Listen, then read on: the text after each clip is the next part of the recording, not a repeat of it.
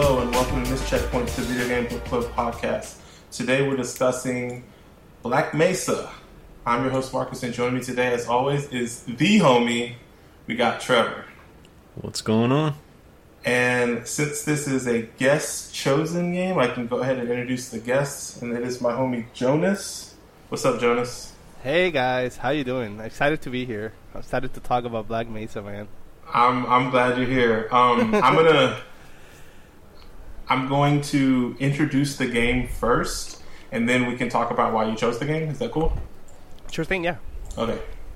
So, Black Mesa is a first-person shooter developed and published by Crowbar Collective. It is a third-party remake of Valve's 1998 debut title, Half-Life, and was originally released as a free mod for Half-Life 2 in September 2012. The original Half-Life won over 50 PC Game of the Year awards and is considered one of the most influential first-person shooters, as well as one of the greatest video games of all time. The Black Mesa project was initially announced in 2005, shortly after the release of the Source Engine port of the original game, and over the course of its nearly decade-long development cycle, the game was overhauled and redesigned several times, and even includes a multiplayer. It was featured in several video game publications, and received direct attention from Valve themselves, and despite gaining most of its notability due to its long development time and countless delays, it did receive positive reviews from critics despite not being released in a complete state. Praise was mainly directed towards the gameplay and attention to detail, comparing it to that of an official Valve release. The gameplay of Black Mesa is reminiscent to that of the original game. The player controls Gordon Freeman, a scientist at the Black Mesa Research Facility in New Mexico, as he navigates through the complex after a botched experiment with alien material goes wrong. The core gameplay consists of fighting alien and human enemies with a variety of weapons and solving puzzles. Just like the original Half-Life, the player has almost complete uninterrupted control of Freeman, and the story is told mostly through scripted sequences seen through his eyes, a rare occurrence for games at that time. And the main additions that Black Mesa brought to the table were an entirely reskinned collection of textures, models, and NPCs. It was noticeably longer, and there's additional dialogue and story elements. And I'm going to kick it to you, Jonas, so you can kind of explain why you chose Black Mesa. Why did you do this to us? Wow, all right. So, I've been a fan of the Half-Life franchise for quite a while, so the day that I got my gaming PC, I also got this one collection that Valve threw out a couple of years ago, more than 10 years ago probably, which was called the Orange Box. And that had Team Fortress 2, which is what I got that pack for, because it looked like a cool game. It is. Yeah. That is my game. Yeah, I play that game so much, dude. Like, after after it mellowed down with Team Fortress, then I started to check out the other games, but then started playing Portal, right? Because that's what I got it for. Yeah, because it was like, when it came out, it was like this kind of meme game because of the cake. And I liked it so much. I liked the story. I was like, all right, let me check it out. What else is there? So I started reading, and then I saw that Half-Life 2 is part of the same universe as Portal, right? So I played that game, Half-Life 2, Episode 1, and then Episode 2, and that just blew my mind, man. So I kind of got introduced to this franchise on reverse, because Portal was the latest iteration of that, I guess, canon. Then Half-Life Dev Half-Life 1. When I played Half-Life 1, which at the time, it had inferior graphics, it was way shorter, I absolutely fell in love with that game. Like, Half-Life 2 is great, don't get me wrong. I love the gameplay, but we were talking before the podcast that you wanted me to talk about the story, right? I just kind of like me seeing what happened before Half-Life 2, and I got that context playing Half-Life 1. I guess I kind of understood the story better, but I chose this game because this is like a fan-made version of Half-Life 1 with Half-Life 2 graphics / physics engine, right?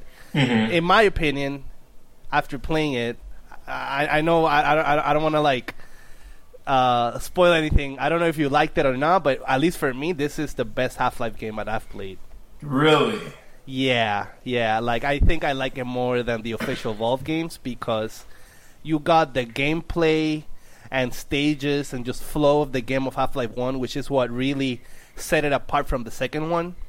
This feels like a complete game, whereas Half-Life 2 definitely feels like it's segmented into different chapters, different things that are going on. This is like an entire journey that Gordon Freeman has to go through on a normal work day that you don't even know what's going on. Boom, something blows up, and you gotta fix it, right? The stages are great. I love the setting. It feels like I'm fighting through Area 51 or something like that. I love the whole, the government is trying to suppress this thing that's happening at this lab sort of vibe. It kind of feels like, I don't want to go too into conspiracy theories, but it does feel like this is something that you kind of read about. No, you don't read about things that happen like this, but you kind of imagine, whoa, this is like not that much sci-fi. This is like a thing that, pretty cool. I wish like I kind of knew more about the science behind it, because this story has a lot of like science background on it. But overall, I love this game. I don't know about you guys. You guys can tell me. Be honest if you hated it. So, before we go into criticism, I do have one question. So y'all mentioned this is like a recreation of Half-Life 1, but is it considered like an official part of the Half-Life universe? Yeah, I believe I read at one point that Valve does consider it like a approved iteration of the game. Okay. But this game adds more to the story, whereas me as a Half-Life fan, I consider it canon. I think they did a great job connecting a lot of stuff that happened in 2, and mostly characters. You see a bunch of characters here, especially at the start, that are in 2, but you never see in the first game. So you kind of like... You know how in the second game they're like, Gordon, nice to meet you. Remember when we used to hang out so much at Black Mesa facility? And then you play the Half-Life game and you don't even see that guy, right? But in this game, you kind of see the guy at the start, So were there any like legal hurdles for them to like create this game and put it on the market? I don't believe so. I think that Valve was pretty cool with it from the start. It did take a lot of delays. The game was also free at one point when it first came out. And I was going to say, just based off what I had read, the development of the game, because it was Valve came out with Half-Life 2 in 2004, and then they released several of the previous titles, so they released Half-Life Source, and it was a more updated version, and I think... It didn't do anything, by the way. The Source engine, it was just adding the physics, but the graphics were pretty much... Like, there was some texture changes, but it wasn't as pretty as this one, you know? But I was going to say, I think that's when they officially started the project in 2005. And so, like, when it did come out in 2012, it was a free mod for Half-Life 2. And because, I think Valve was really cool with them doing it, because they did give them some press while the game was coming out. So, I feel like they had to have been cool with it, because they sell it on freaking Steam now, Yeah, well, think about it. Valve is a company that before they got big with Steam stores and stuff like that, they were pretty much, most of their big games were fan mods at one point. So, Team Fortress, I think that was a mod of Half-Life 2, right? Or Counter-Strike. And Portal was a mod of Half-Life. I'm pretty sure of that. And then Half-Life itself, I think, was made on the Quake engine, right? I think I'm not entirely sure, but I think it would be kind of. And then Dota, of course, Dota was a Warcraft mod. And then there's the fact that they put out Gary's mod, so people could like create. And don't they have like you can use our assets to create like kind of silly videos and stuff too? Yeah, the Source filmmaker. Yeah. And overall, if I think they really don't have a choice to kind of like be crappy at the developers for this game, because they've neglected the Half-Life franchise for a really long time now. And I think that me playing this game kind of gives me a little bit more hope that they can... Somebody's working on something. They can sort of make... even if I get a fan-made version of Episode 3, I don't know if you guys heard about the... You want Episode 3 over Half-Life 3? Yes. Really? Yes. So, all right. this is still on topic, but basically, the writer for Half-Life, and I may be wrong, and sorry if people are listening like cringing at my incorrect information, but there's the writer of the Half-Life franchise, or one of the main storytellers. His name is Mark Laidlaw, right? So this guy, he was like sort of like a standby employee at Valve. Like, he was the writer, but all those years that they didn't make episode 3, and he was like sort of hanging out. Then he kind of got laid off, and he released an unofficial script of episode 3, not Half-Life 3, of episode 3. And it kind of ties in with the Portal universe really lovely as well. And I want to see... There's this one part where they're talking about basically a teleportation device, which also links it to Half-Life 1, but, you know, the Black Mesa facility and the Lambda, they were making this teleportation thing, and that experiment went wrong, and that's when the whole Resonance Cascade happened, right? But they kind of tuned that technology, and they were transporting an actual like cruise ship called the Borealis, right? So the Borealis, not only does it start traveling through space, I believe it also starts traveling through time. I may be wrong on this, but episode 3 has the script that he put out talks about he's going, like, they're stuck in this warp state between different places and different things. I want to see that on a game. You know, like I think that would be so cool. So that got released or leaked like a year ago, right? Or it was pretty recent. Yeah, I do remember hearing about that. I do remember feeling emotions like, man, you know, like, come on, guys. So that's episode 3. We know Half-Life 3 probably exists at one point or another. So this is just the thing that goes before that game. I want to see that, you know. Gotcha. So let me rein it back in a little bit, Trevor. For you, what is your background? We've heard Jonas's background with the Half-Life franchise. What's your background with Half-Life? So I had no idea that it was connected to Portal, but I've played both Portal games, enjoyed both of them thoroughly. As far as just Valve games in general, I played the Orange Box. TF2 was my game. I put hundreds of hours into that game, but never even touched Half-Life. And I think I've had the games in my Steam library for a while. I don't know anybody with Steam who doesn't have Half-Life in their library. So I don't. I think at one point I bought like the Valve collection or something like that, just because all the games that I didn't have in it were like 20 cents or so.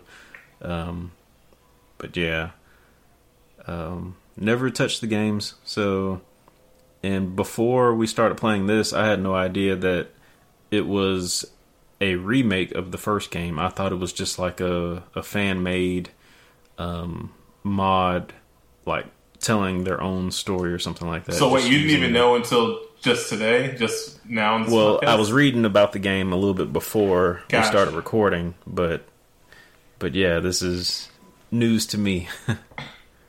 Well, for me, kind of like them, I got the Orange Box, and that was really my first introduction. I wasn't a PC gamer, so I got it on 360, and that's my first introduction to Valve. And I had got it for Portal, and I loved Portal, and then that kind of made me a Valve fan, and I didn't really play TF2 that much, and then I ended up a long way around it. I think, Trevor, you same way maybe. Like, I got into Left 4 Dead, and I really liked the Left 4 Dead series, and then I realized, like, oh, like, these are the same people that, like, are put out this Half-Life game, and I have the Orange Box, so I think one summer break or spring break for school, I ended up playing Half-Life 2 and the episodes 1 and 2 off of the Orange Box, and I really did dig them. I really liked it, and I just, because I didn't have a PC, I was like, I just won't ever play Half-Life 1, so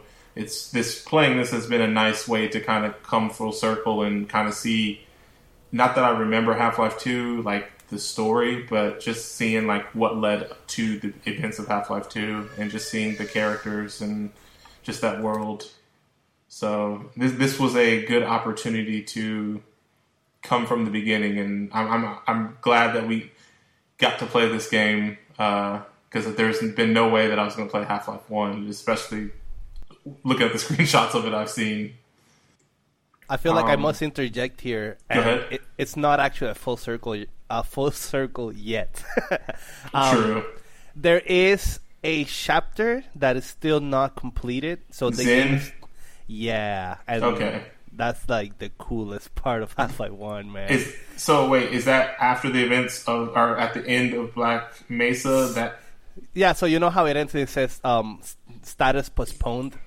yeah. So they're still making the Xen part of the game. I think that they're making it into an actual game. Like I think they're because this game, from what I haven't understood and from what I was reading, what I was told, it's not a 1-1 recreation of Half-Life. They added more content and they added more story elements. And there's a lot of stuff that I remember. There's a lot of stuff that I don't remember. But overall, it still feels with the same quality and care as the original one. Like it does feel like a Valve product. It does feel like a Valve game. Yeah, like I don't even. That's why I was saying like I cannot wait for when they release the Xen part of the game because I think they're gonna have a little bit more creativity. Do you guys want me to tell you what that's about, like in the story? We can, sure. So basically, actually.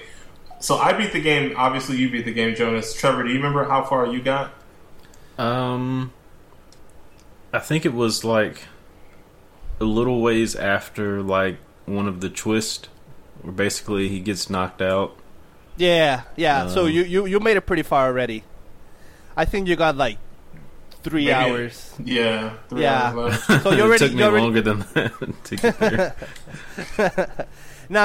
I mean, like after that, I think you got 3 hours of gameplay. Oh, gotcha. Okay. Yeah. So you're already out. You're already out of the complex. So that's good. So yeah. What were you saying, Marcus?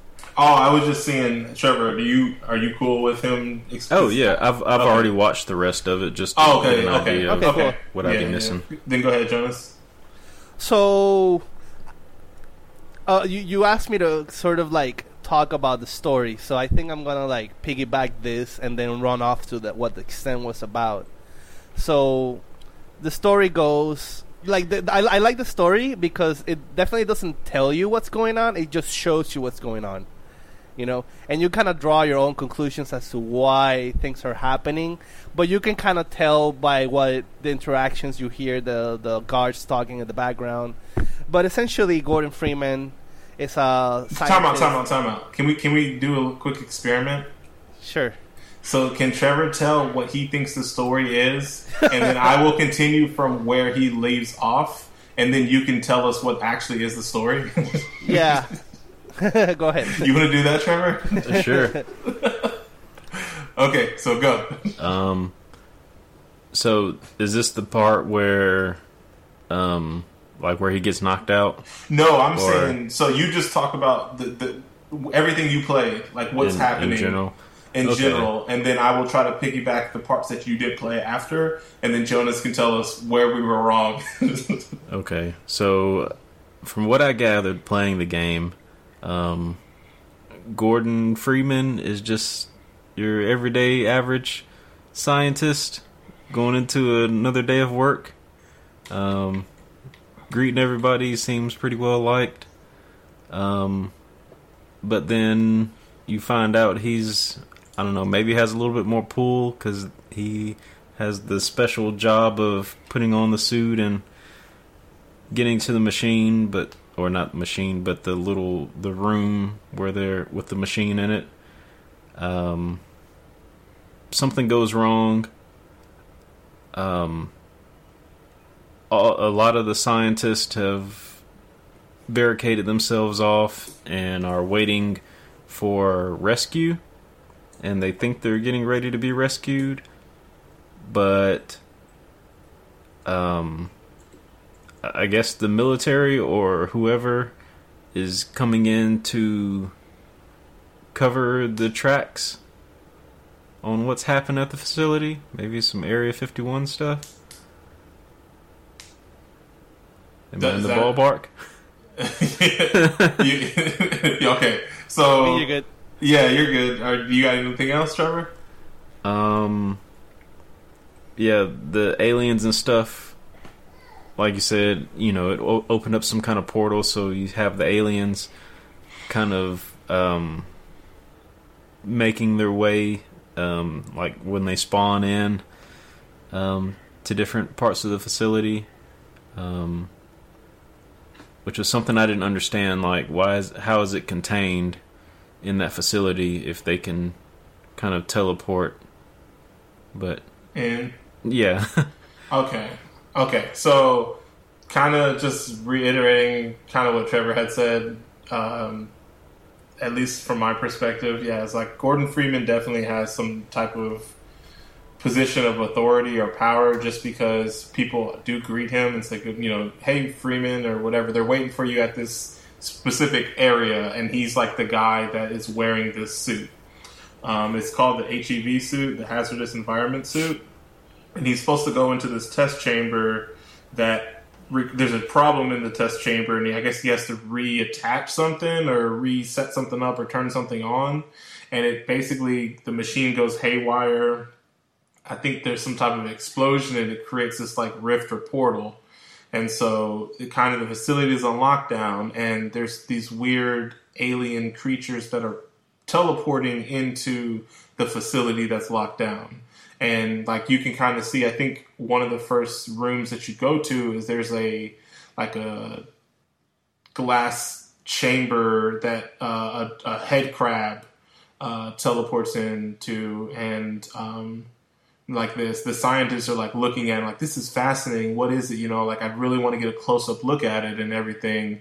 And later on, you go back to the room and you see the kind of the head crab, I think, is on the guy, and it's just like tearing him up. And then you're like, basically these aliens are like hopping into portals or just being teleported into these rooms and attacking the scientists, and you basically have to kill these aliens. And then so like the scientists start holding themselves up, and the government's supposed to come and save them. And then these soldiers show up, and you like the very first scene you see, this soldier show up, and like the scientist runs to him and is like, "Thank God you're here." And then the soldier just unloads on the scientist and kills him. And I guess their objective or their goal is to like shut down and thwart any attempts to just basically keep everything under wraps and not let the story or people get out that this thing happened.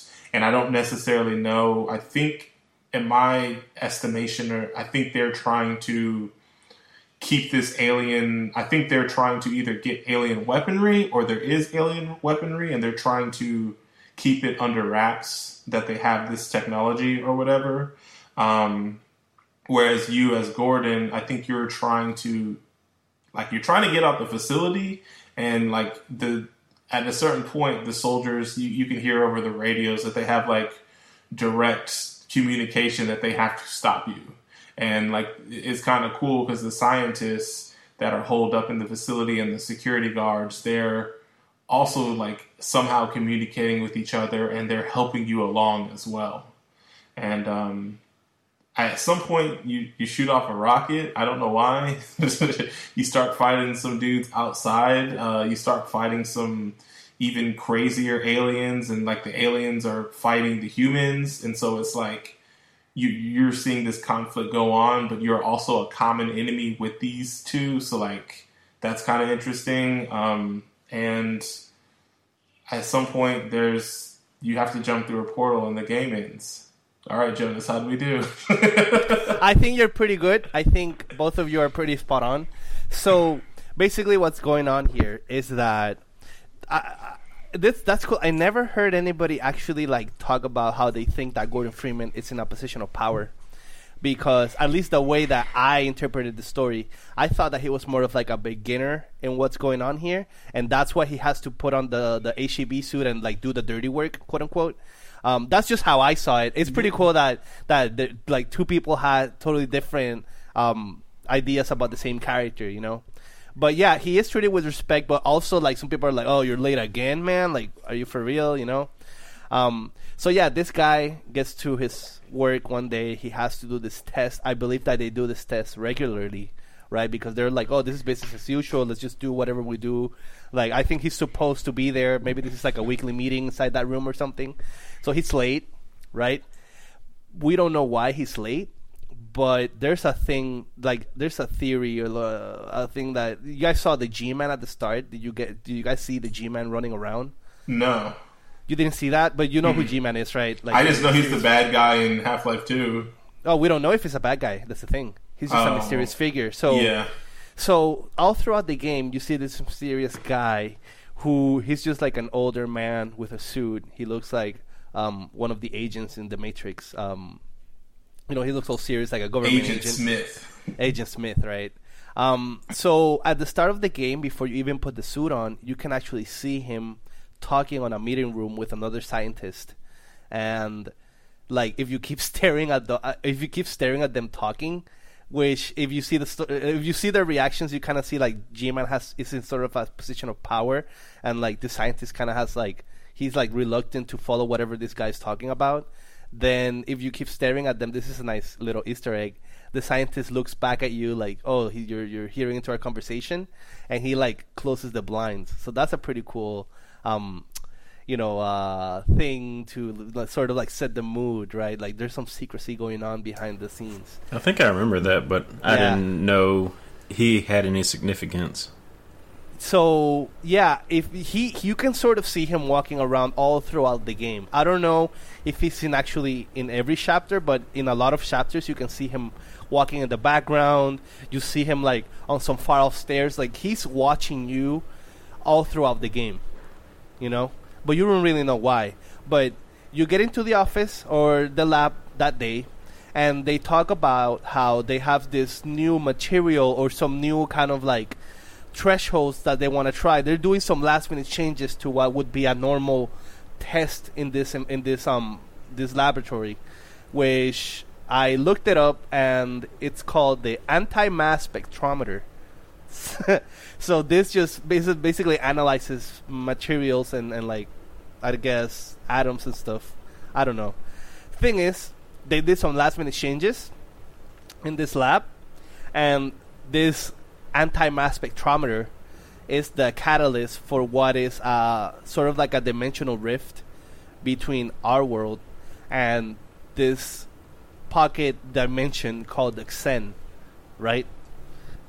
Throw forward, not a throwback, throw forward to Half-Life 2. Think of it like a sandwich, where our reality is where, you know, Gordon Freeman is hanging out. There's the Xen, and between us and like after the Xen, it's the Combine world. So if you guys remember Half-Life 2, the Combine, they kind of like enslaved humanity, or not enslaved, but you know, they're like oppressing humanity. They got to our world because the Xen was the jump off to our world, right? So this thing happens, this last minute changes. You don't really know what's going on. Something goes wrong. You have this hazardous suit. You clearly have military technology or background or something. So it's up to you, Gordon Freeman, to sort of like try to escape. As you try to escape, you realize that the military is trying to kill the story, like you said, and they're killing all the scientists and guards. So you are kind of like in the middle of the military trying to kill/blow up the facility. The aliens, which now have an access to our reality because of the failed experiment that we did that morning, are now going like teleporting through dimensions to our dimension, fighting this war. Like they're trying to like invade and like take over our world as well. The military is fighting against the scientists, the aliens, and Gordon Freeman, and you're also fighting against everyone else, right? The scientists are helping you out, and basically you asked about the rocket. That rocket, I believe, was a satellite rocket that you're trying to like signal another lab. I think it was the Lambda, another lab that, hey, this is going on here. the story can't actually be killed because once they fired off that rocket, they got word out of what's going on. So that's what the rocket was for. After you launch that rocket, that's like the first submission. Like now the military can't actually like kill the story, right? So now you have to get out of here, right? So they tell you that there's a plane or something that's leaving one of the facilities. Once you get to that facility, they're like, oh, forget about Freeman, let's just leave. So they leave and they leave you stranded. But you find another group of scientists that are actually trying to like kill, like undo the mess that they made. Now, this is very important. This is not the first time that the Black Mesa facility has contact with the Zen world. If you see sort of closer to the end of the game, you see that they were actually experimenting on a lot of these alien life forms since long before the experiment went bad. So the scientists at the Black Mesa research facility somehow found a way to already get to that dimension, and they were pulling life form / technology from the Zen world long before everything happened, and that's the part where you kind of see some monsters in some cryogenic tubs. I don't know if you remember that part. Oh, yeah. So they're like experiments of the scientists that they've been experimenting on these aliens. So the story kind of shows, like, it doesn't outright tell you, but it kind of just shows you that all of this is happening because all these scientists were meddling with something that they didn't understand or couldn't control. But also, this is what my theory, and I think a lot of people share this theory is that somehow the G-Man was pulling the strings all along so that this rift in the dimensions happened, and basically we had access to the Zen, but the Zen didn't have access to us. So it kind of like they got access to us after that failed experiment, right? So that's what I think the story is about. I think like these scientists were messing with something they didn't understand, and the Zen world kind of found a way, or something found a way, so that everything just went wrong. And you, as Gordon Freeman, you have this sense of urgency. That's what I like about this game more than the other games. You have this sense of urgency that something is effed up. You need to like get out of here, but you also need to like help the people around you find out what's going on, and overall just, you know, be a total scientist badass or something. Oh, and there's another part that they were not only were they jumping dimensions and getting these alien life forms and experimenting on them, they were also developing teleportation technology. So that links into what Portal was. So here at the end, we see some teleportation orbs, whereas Portal is more of I don't know if you remember this in Half-Life 2, but they it was cool. They sort of made a comparison where if the Black Mesa / Lambda facilities were making teleportations, as in you taking the actual object and bringing it to someplace else, the Portal Aperture Science technology was more like opening a shower curtain and going through reality, and you go through whatever is made of that portal device and you get to where you want to go. So there were two conflicting technologies with the same purpose. So that's another cool thing that I didn't really remember from the first Half-Life, that it tied into Portal 1. Okay. Yeah, so overall, yeah, I love the game. The game is not... the Zen. I forgot about the Zen. So yeah, at the end, you see the scientists, and they're like, hey, I know that you want to escape, but we can actually nip this in the bud, and we can like kill the mother brain of all these aliens, and we can like sort of like get this over with, and let's just do it, right? And you, as Gordon Freeman, you kind of have no choice, and you jump to the Zen world through this portal, where in this Zen world everything is just crazy. It looks like this weird low gravity alien world. Looks like something out of a 70s psychedelic trip in a movie or something. So once you're there, you're like surrounded by way more enemies. It's way more dangerous, I guess. But you eventually get to the mother brain of things. You blow it up. Then when you blow it up, you kind of get kidnapped by the G-Man, and you're kind of forced into accepting a contract where you're kind of playing to his rules, and you get teleported to the future, and that's when Half-Life 2 happens 20 years later. Okay. So, yeah, so for Gordon Freeman, it was all like Half-Life 2. Everything happened, then just snap like that. He wakes up in Half-Life 2 20 years later. See, I was thinking when you go into the teleporter, that's when Half-Life 2 started. I didn't know there was a section in between. So that's why I was thinking it was full circle. Because I was like, oh, obviously you jump through this portal, and then you're starting the Half-Life 2. Yeah. So that's cool. Sort of like you don't really miss anything with Descent because you already get the gist of what happened on the first one.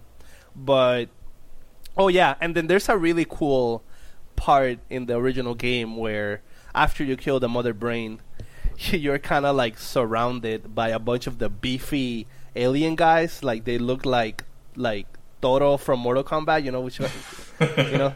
So you get surrounded by them, and then Gordon Freeman saves you, and then that's what happens. Great game, I love it. So be honest, guys. From a 1 to 10, what do you guys give it? Well, we gotta talk about the game first. Okay. Go ahead. He said, "I'm the guest. I'm running the show." What? My bad. I get excited. I do have one story-related question that may not have been explained in the game. Yeah, you can go ahead and ask. Where does Gordon Freeman get his training from? I don't know. See, so I don't know that, but like. So me and you thought he was a higher up, but hearing Jonas talk about it, it does make more sense that they were like chastising him, saying he was late, and the fact that he's the person that if you're a scientist and you're like not necessarily expendable, you wouldn't be the person to put yourself on the line in the line of fire as far as wearing the suit to do some dangerous job. So he may be like a soldier, more like, I don't want to say soldier, but not necessarily like some type of scientist. You know what I'm saying? Yeah. Well, he is a scientist, though. He's an intern. Yeah, I think he's like. So, check it out. I googled his wiki, and he's a research associate. So that's not a senior associate. That's not even a junior associate. Just a research associate scientist. So I think he's like. Sort of like an intern, right? He does have a PhD. Mm-hmm. He is a graduate of MIT, earned a PhD in theoretical physics. So there you go. He just was really interested in guns in college. No. The way I imagine it is that maybe he had some military training before. He's 27. Maybe he went to basic training or something. I don't know. Yeah, maybe. It does. Yeah, I don't know. That's just my impression. He did sort of seem very comfortable around guns, so yeah. All right, so you good? You ready to talk about the game, you guys? Yeah. Okay. So you start the game off, and you're walking around and everything, and like this game had a super super duper slow beginning. And I was like, I don't really know what I'm getting myself into, because you're riding like the tram, and it's just giving you, I don't even want to say story beats, but it's like you're getting to see the entire facility, which is really cool. But you're like seeing credits and like hearing this stuff going on, and it's just like, wow, this is going to be like you're really going underground. If that gave me a sense of like, wow, you're really cut off from the rest of the world. It was really deliberate the way they introduce you to this facility. Definitely. Kind of like Area 51, right? Like it's just like a mystery, but from the inside. Mm-hmm. And so I thought that was really cool because I had no idea like what to expect, but I knew we were going to be in some it was going to be corridors and facilities. There was going to be a lot of computer consoles and just a lot of that kind of stuff going on. And then you start off and you're walking around, you're meeting people. You have to meet you have to run to people. And the first thing that struck me was there's no objectives. There's no you just need to know where you need to go, or I shouldn't say know where you need to go, but you just kind of have to just walk around until you get to where you need to do. Does that make any sense? Yeah. It doesn't outright tell you you don't get like a pointer in a map. You don't get an come objective. here. You can't like Yeah. pause it and see like, okay, what? Because like I was just Where am I thinking- going? Yeah. Exactly. Like not even just that, but just like if I was to play this game and then maybe not come back to it for like a week and then just be like, okay, where did I leave off? Oh man, that happened to me in my first playthrough. Oh my god. You know the part with the spy. They're not spies, but the assassins. the assassins with the guns, right? Mhm. So when I first got them, which by the way, they changed that part from the first one, and I would know because I remember that because I got stuck on that part. That part, it's not only is it changed, right, but overall, it's just the whole thing, the whole shebang of what's going on. You kind of have to get some context from speaking with the guards and with the scientists. Now, you don't actually have to talk to them, and you can pretty much miss a lot of these people, and you can like skip quote unquote like context of what's going on because you can definitely just rush through the game. Not rush through the game, but it's very linear in the way the maps are laid out, because since they don't actually tell you what to do, sometimes you don't have a choice but to just go forward and see what you find, right? So I get you on that. And then this game did a way better job at explaining than the first one, believe it or not. Really? near the end of it, where you kind of have to fill up some tanks to get to the core. Oh yeah. So that part, I actually understood that part way better than in the first game. I don't know why, but it was just like visually, it just clicked, and a lot of stuff also clicked because I played the game before. But I do remember that the first time I played it, I was often very lost. So I agree with you on that. Okay. Yeah, like it just was very different. It definitely, I'm not saying this in a bad way, but it definitely made the game feel a little bit more like, oh, I'm playing an older game. Even though this is a remake or whatever, it didn't feel like a modern game. Because it wasn't like, there's like, I'm not even asking for a map or like a waypoint or any like navigation, but just like not even knowing like, what is my objective? Exactly. Yeah. Like that was very jarring. And you can miss it because a lot of the objectives are in the dialogue and in the banter between the scientists. So the first objective is to launch the rocket, right? To launch the rocket / get on the plane to get out of here. But you don't actually ever read that. You just overhear a scientist talk about, we need to launch this rocket. Can you help us out? But that's it, right? That's it. So unless you actually like, you just gotta like read everything, hear everything. It's really easy to like get lost, like in a literal sense, get lost in the map. That's what happened to me a bunch of times. It definitely happened to me in the beginning of the game, but like it kind of like, I know you didn't play this game, but I don't know if you felt this way, Trevor, but it kind of like reminded me of when we had just played Forgotten Anne with some of those puzzles where like you would be talking to a character, the character like the train puzzle in particular, where it's like he tells you how to solve it, but you're just talking to him and it's a cutscene and he tells you how to do it. And then if you weren't paying attention to what was going on, then you would miss it. And then you're just like, oh, what do I have to do? And then like you can't go back and read anything or anything. You just got to play around till you figure it out. And that's kind of how I felt with this game as well. I was very annoyed at the fact that the AI was all over the place. I don't know about you guys, but I just it did feel a little bit off compared to an action. That's when I realized that it was a fan game. The AI would they would act like I don't even know. They would like get on a wall, like they would think they're in cover, but they're like in plain sight. I don't know if that happened with you guys. The guys that follow you around would get like just stuck in like a box or something, and they can't escape. So I was a little bit annoyed about that. I don't know. What do you guys think? It does feel like an older game, but and that's not a bad thing, because another reason why I chose this game is that I've been itching to play like a single player FPS campaign for a while, and I kind of want to like I've been thinking about Halo for a long time, and this game kind of reminds me of Halo. I don't know if this is heresy or not, but what do you guys think? It kind of gives me the same vibe in that campaign side of things. Heresy. Yeah, sorry. All right, answer the first part, Trevor. Did you feel? What did you feel about the enemy? What you're talking about, the teammates, or you're talking about the both? Yeah. What do you think about the AI?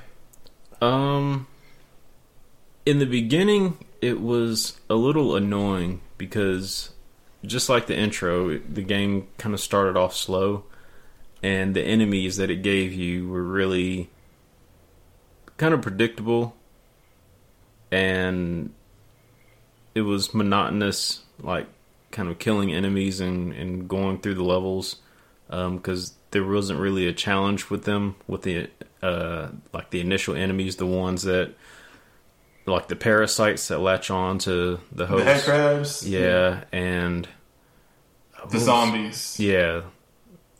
Basically humans that had a head crab attached to them, so now their head is replaced with a head crab head, and they're basically zombies. Like Secto, if you will.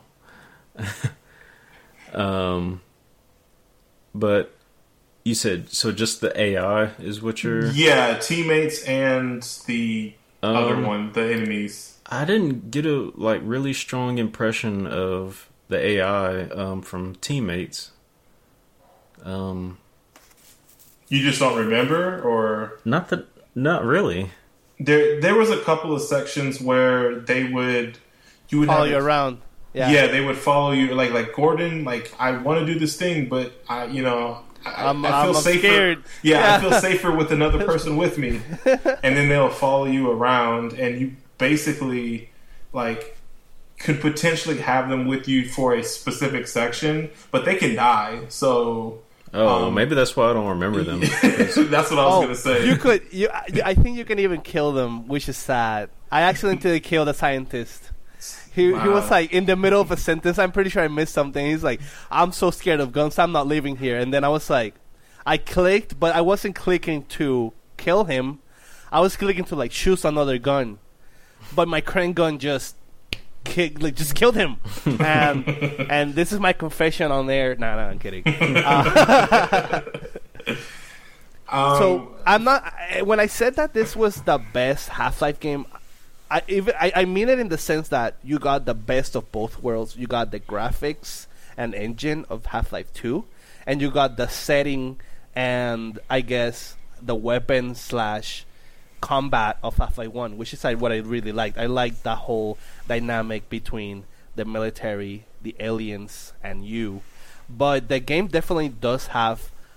I found a bunch of just weird graphical glitches, especially with screens. I don't know if it was just me, but that's when I got reminded a couple times, oh, this is not actually a Valve game. This is actually a fan game. Because, I would see a random alien in a rock, and he's stuck there. He no clip there, and he's And I would see there's this one part with a missile that you have to fire the missile to basically turn over a satellite or something, like a tower or something. And that part was super glitchy for me because the screen kept showing a bunch of artifacts in the middle of everything, and I couldn't actually see where I was firing. So yeah, I don't know if I ran into anything like that. The thing I was going to say, at least in regards to the AI, I did feel like the AI, the teammates were just kind of... they were non-existent. They really didn't help out. Not at all. They would die really easily, right? My biggest complaint was the enemies you fought. Depending on the enemy, they had the longest line of sight. And dude, shooting around corner, the I don't know what what were the aliens with the one eye called? The Vortigaunts. The Vortigaunts could just snipers. They were just snipers and in this game I hated the ones that shoot acid, the bulwarks, or what are they called? Bull something. Oh man, whatever they are, not only when they first appear, I don't think you actually have the shotgun. Nope. So you either have the little gun or the revolver. The Glock and the revolver. Yeah, and then the Glock is bad. It's a bad weapon. I don't know about you guys, but it just does so little damage. It was good when you were fighting the head crabs and the zombies, but after you see the first Vortigaunt, it's not worthless, but it's just like, why would I want to use this gun besides like conserving ammo? And like like in the beginning of the game, you run around with the crowbar till you get a gun. And then that's like my primary weapon is the gun. And then the moment I had like at the end of the game, it was like in the middle of the game, I was running around with the MP5 or the machine gun. Yeah. But the moment like you get to the end game, I'm like shotgun or I'm like mandatory. You have to run around with the shotgun. Yeah, the shotgun is probably the best weapon in this game, I think. But I forgot about the weapon that like the alien weapon. The homing one. The homing one is actually pretty broken. Did you get the homing weapon, Trevor? I don't remember using that one. Okay, so then you didn't get the. Okay, I'm trying to think. What was the last gun? Did you got the?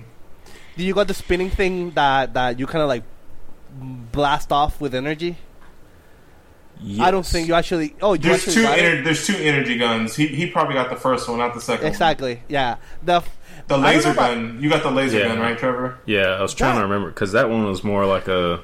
I didn't really like it because I guess it was more like a sniper rifle. Yeah.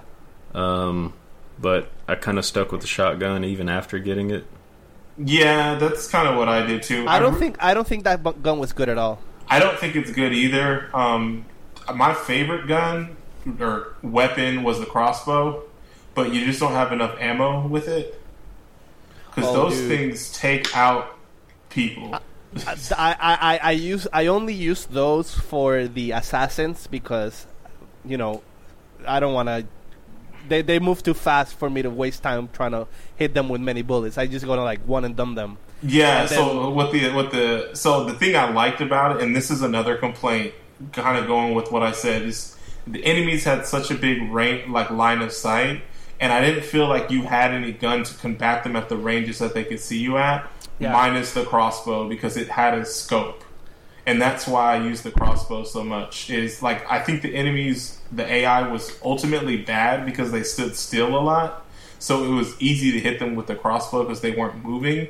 But it was bad fighting them because the range that they could start seeing you and shooting at you was way further than I feel like would have been possible. And there was also instances, like there's one section in particular where you're coming up out of the sewers and you're climbing up these ladders, and there's like two different routes you can go.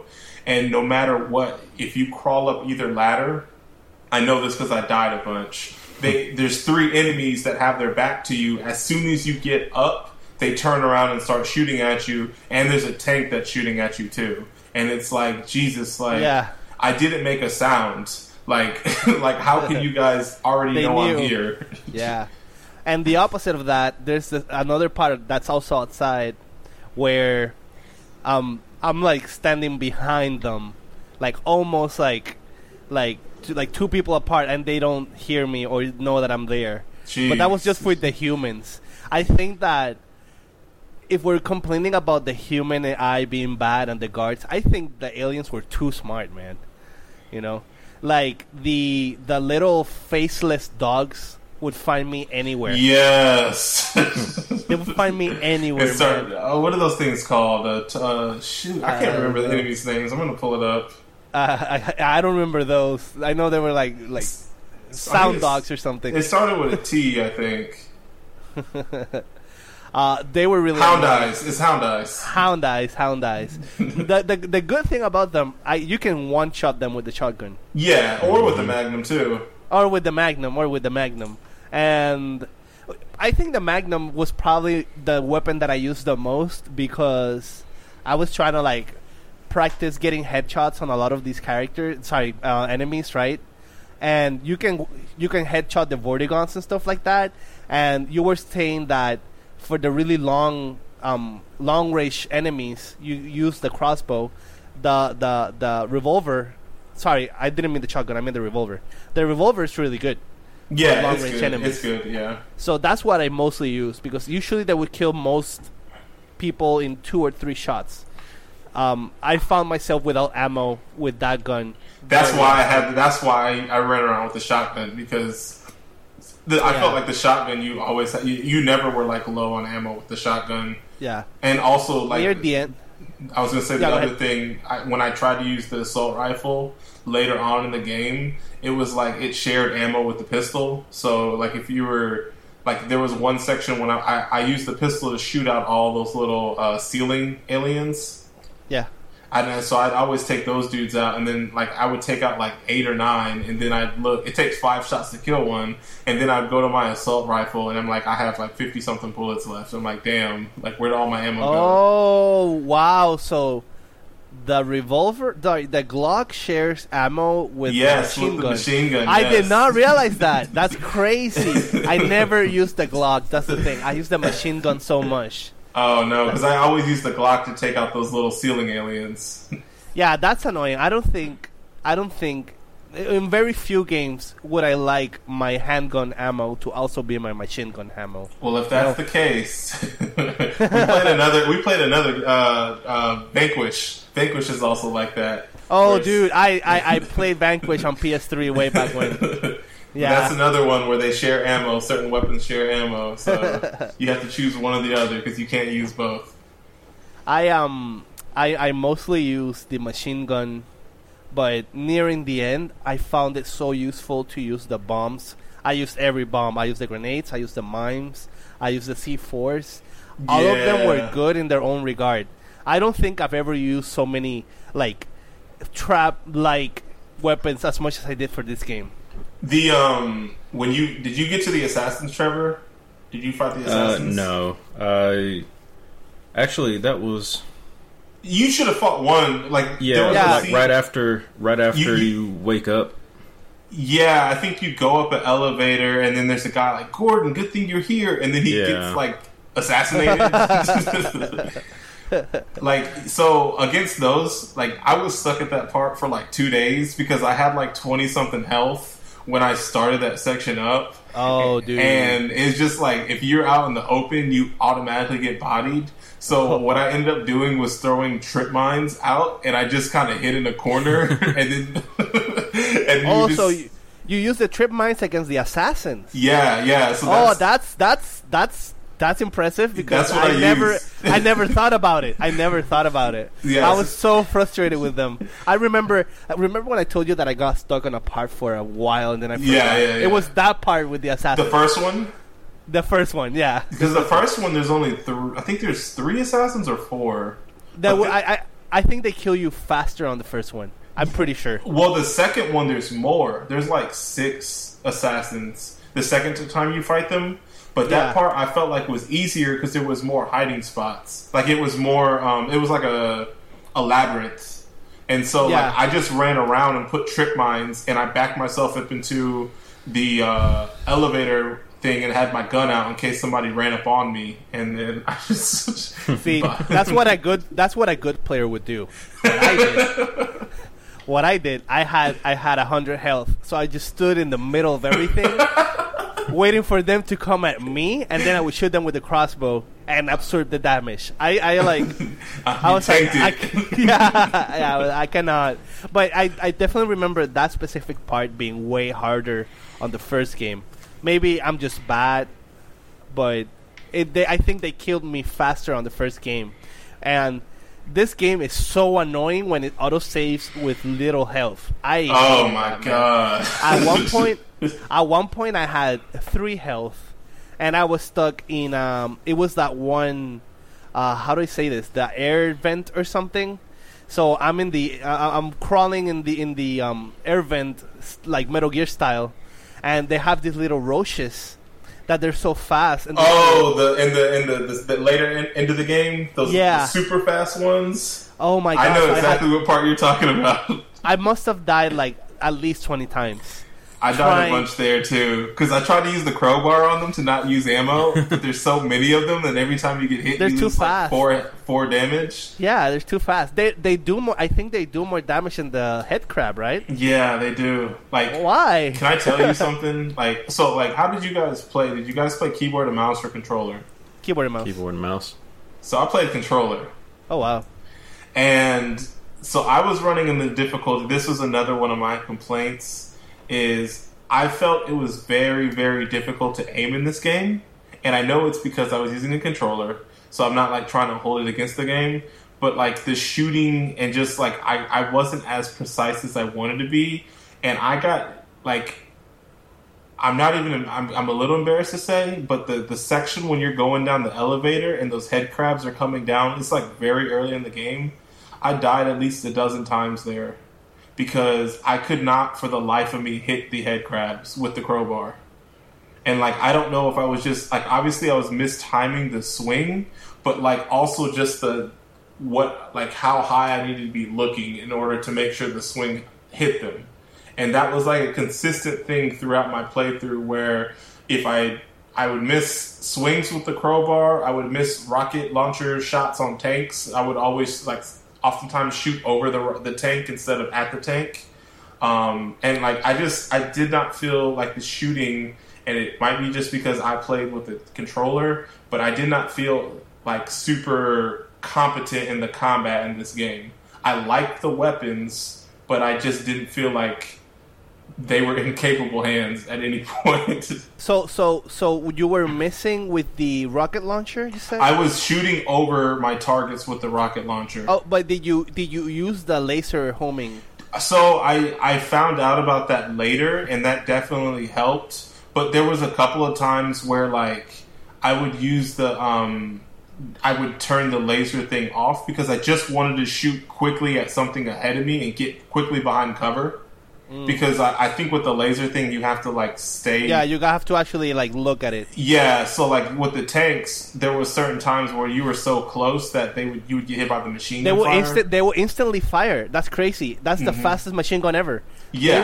They would know where you were, and they would just fire. Yeah. So, the part I was really stuck at was that part I was talking about with the sewers, where you would climb up the ladder, and there was, like...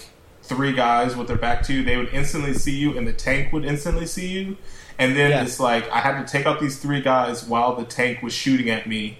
So I would have to find a corner, and then I would keep on having to peek around the corner and shoot a rocket, but I couldn't do the laser thing because I didn't want to stay out and get hit. Yeah. So I turned the laser sight off, and I'm standing like maybe 20, 30 feet from the tank, and I'm shooting over it for whatever reason.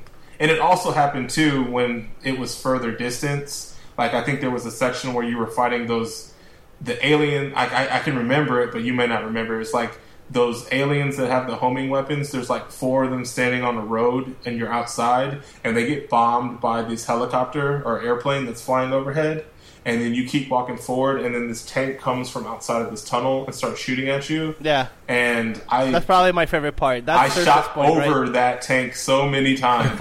That's the part that's outside, right? Yeah. Oh, dude, that's my favorite part. Like, once you get out of the lab and you get outside and you cross the dam, I love that part. Nah.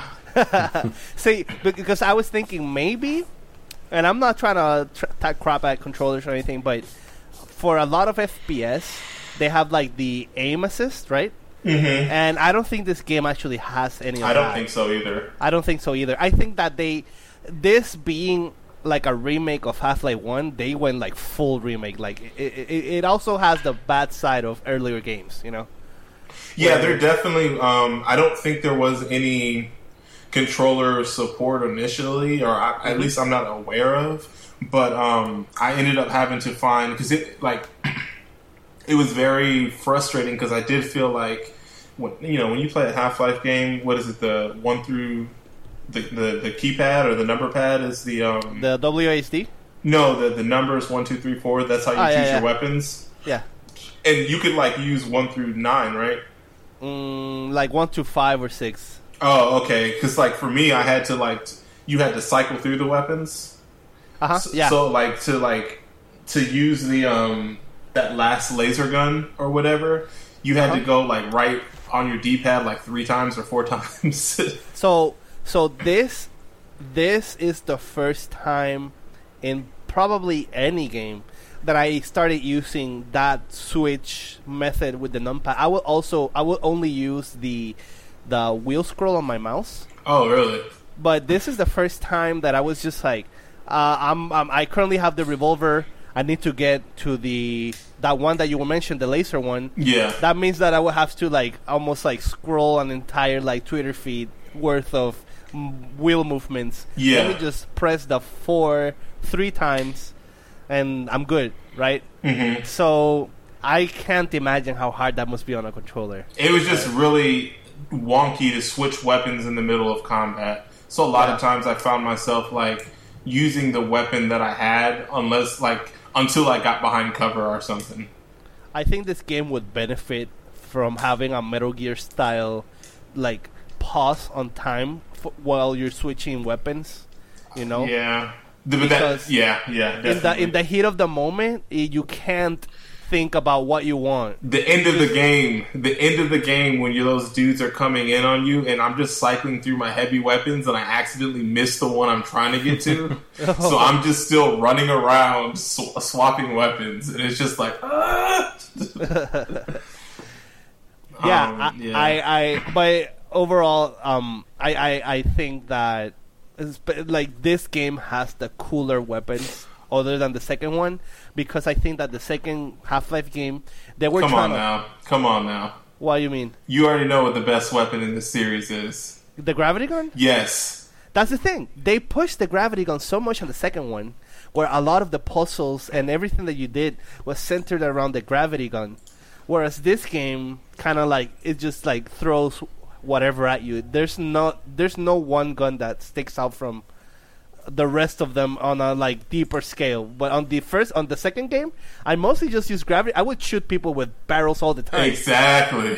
So that's cool. Don't get me wrong. That's cool. I love it. But this does feel more like a Halo style. Yeah, it does. Low key, I was sat like not knowing. I was like, "Yo, when are we getting the gravity gun?" That's what I was thinking the whole time, not realizing that the gravity gun's unique to Half-Life 2. I was going to say, I just realized there was a glitch that I had to deal with. The freaking flashlight that I had or lack of flashlight. So what happened? I played the first 6 hours of this game without a flashlight. Oh my god! It was literally there'd be like when you're in the office complex. Yeah, but when you're in the what do you call it, the air ducts, the vents? My screen was completely black, like it was turned off. Oh my god! Because there was I couldn't see anything, and it's a bug that they have in this game. And the fix that I had to do was I had to go into the command prompt on the menu screen of Steam and type in these 2 lines of code, and then it would make the flashlight work. And so I definitely I'm not a computer savvy individual, and I definitely had to Google it. Yes, I had no idea what was going on, and it was crazy because the game told you, you need to hit F or whatever to activate your flashlight. So I on my controller. And then you look at your pad. yeah. So on my controller, trying to find F. It was it was triangle, and so I was smashing it, and nothing was happening. So I went to my keyboard, I was hitting F, and nothing was happening. But I could hear the click sound effect. So I'm like. Oh, I can hear it. So you actually knew about it. You just couldn't, it wasn't working on your game. Yes, it wasn't doing anything. Oh, damn, that sucks. Oh, yeah. So there was a part that I was stuck at where it was the part where you had to go through. It was pretty early. Well, it was there was a pool of water, and then there was this electric cord hanging over it, and you had to jump into the air duct and up to get around it or something like that. And all the air ducts before, they were all completely black, but they were short enough that I just had to do one turn and then I would just go towards the light. But in this air duct, there was a lot of turns, and I couldn't see anything. So, like, I moved around in the air duct, in the black air duct for like 20 minutes, and I just couldn't figure out how to get out. I couldn't figure out if I was making any progress. And the only thing I would do is have my crowbar out and swinging. And if I heard it hitting metal, I knew I was staring at a wall. But, like, I couldn't tell if I was going in circle or anything or just, like, backtracking. So then I ended up having to, like, figure out... Because I was going to try to play this game without a flashlight. Because I was like, I don't know how to fix a computer, like, issue or a game issue. But then it was, like, telling you about drivers and making sure this setting on your... And I was like, I have no idea how to do any of that. And I ended up figuring out or finding a thing that told me how to fix it, and then I did it, and then I was good after that. But yeah, for the first about 6 hours, like, and I think maybe that's why I was so frustrated with the game in the beginning, was because I didn't feel like I was making that much progress, and part of it because the game was so dark for me, and I just couldn't tell what was going on. I can't imagine what it must have been like to go through Office Complex, because the game kind of like that specific part of the game where you mostly just fight the headcrab scientists, and you only have the one gun. That I don't know about you guys, but it gave me more of like I guess like a survival game, more than just an action game. And the flashlight is what kind of like helps you get through everything. Yeah, so like one of the things that I really, and I don't know if this is specific to, I'm assuming it's a Half-Life thing and not a Black Mesa thing, and it's just as a proxy because this game is a remake or whatever, that it also deals with it. But there are so many instances of this game that remind me of other Valve games. The whole like weapon, like the way you select your weapons and like the flashlight and just like running through these dark corridors that are super cramped really reminded me of Left 4 Dead. The whole situation when you're in the sewer, like the poop water, like that whole section like reminds me of like being in the back channels of like Aperture Science and Portal 2 specifically. Yeah. When you're just like behind the scenes, there's no combat, there's no action going on, but there's a lot of puzzling and platforming going on. Yeah. And then there was a couple of sections where, like, at the end of the game when you're outside and you're, like, going through a window and dropping, like, you're on top of a building and you have to jump onto, like, the AC unit on the side of a building and then another AC unit to drop down to the ground, also reminded me of sections of Left 4 Dead as well, when you're getting out of buildings. And, like, there's just so many moments where I was like, wow, like, this game really did, like, bring about all these other things that and it was just crazy to like have like that happen. And like that's why that's why I wanted to play this game again, because it's like a staple formula. The sentry guns, like the way those were reminding me of the sentry guns in Aperture Science and Portal. The teleporting section, that whole puzzle reminded me. The way you die, there was so much in this game where I was like, wow, this game really did birth this entire like this entire like I don't even know like library. It's like a snapshot. It's like an era of PC gaming that kind of got lost because Valve is not doing games anymore.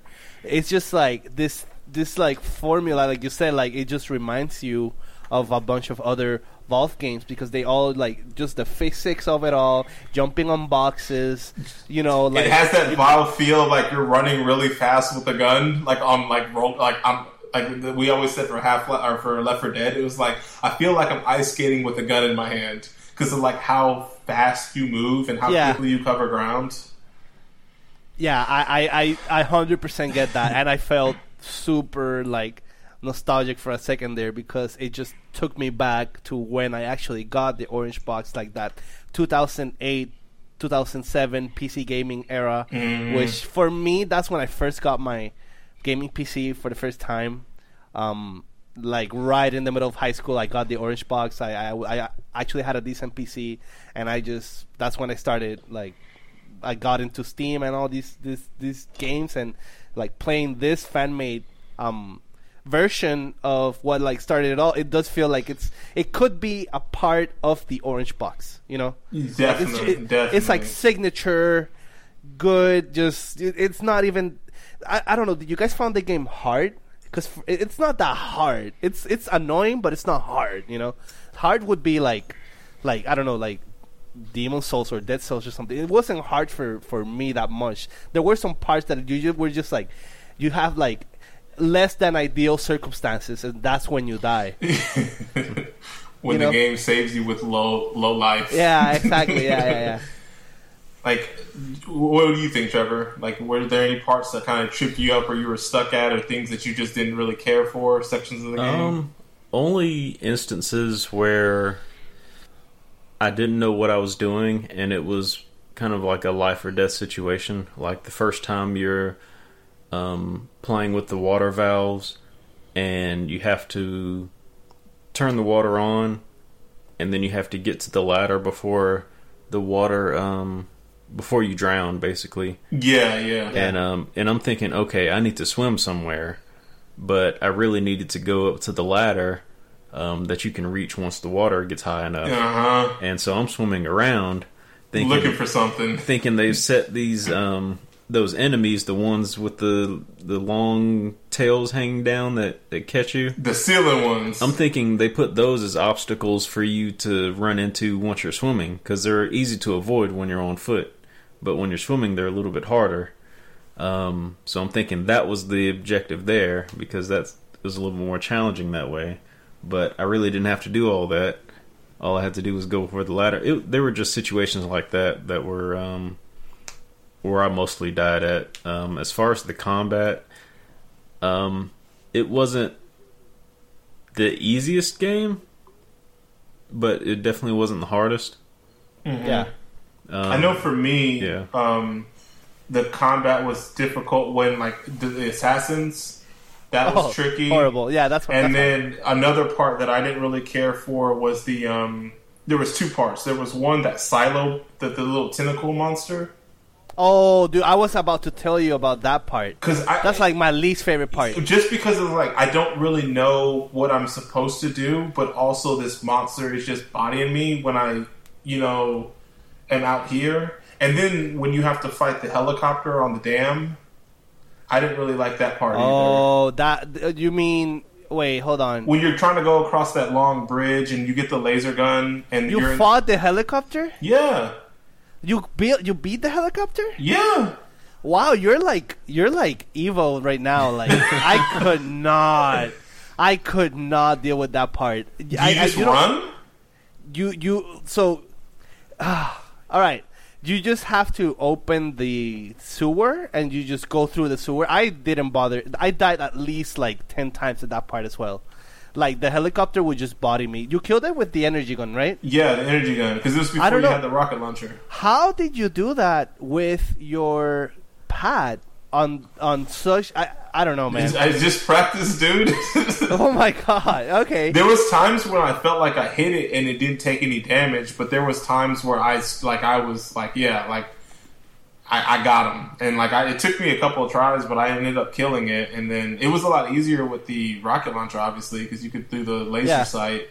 But, it took me a couple of tries with the laser gun, but I was able to kill it.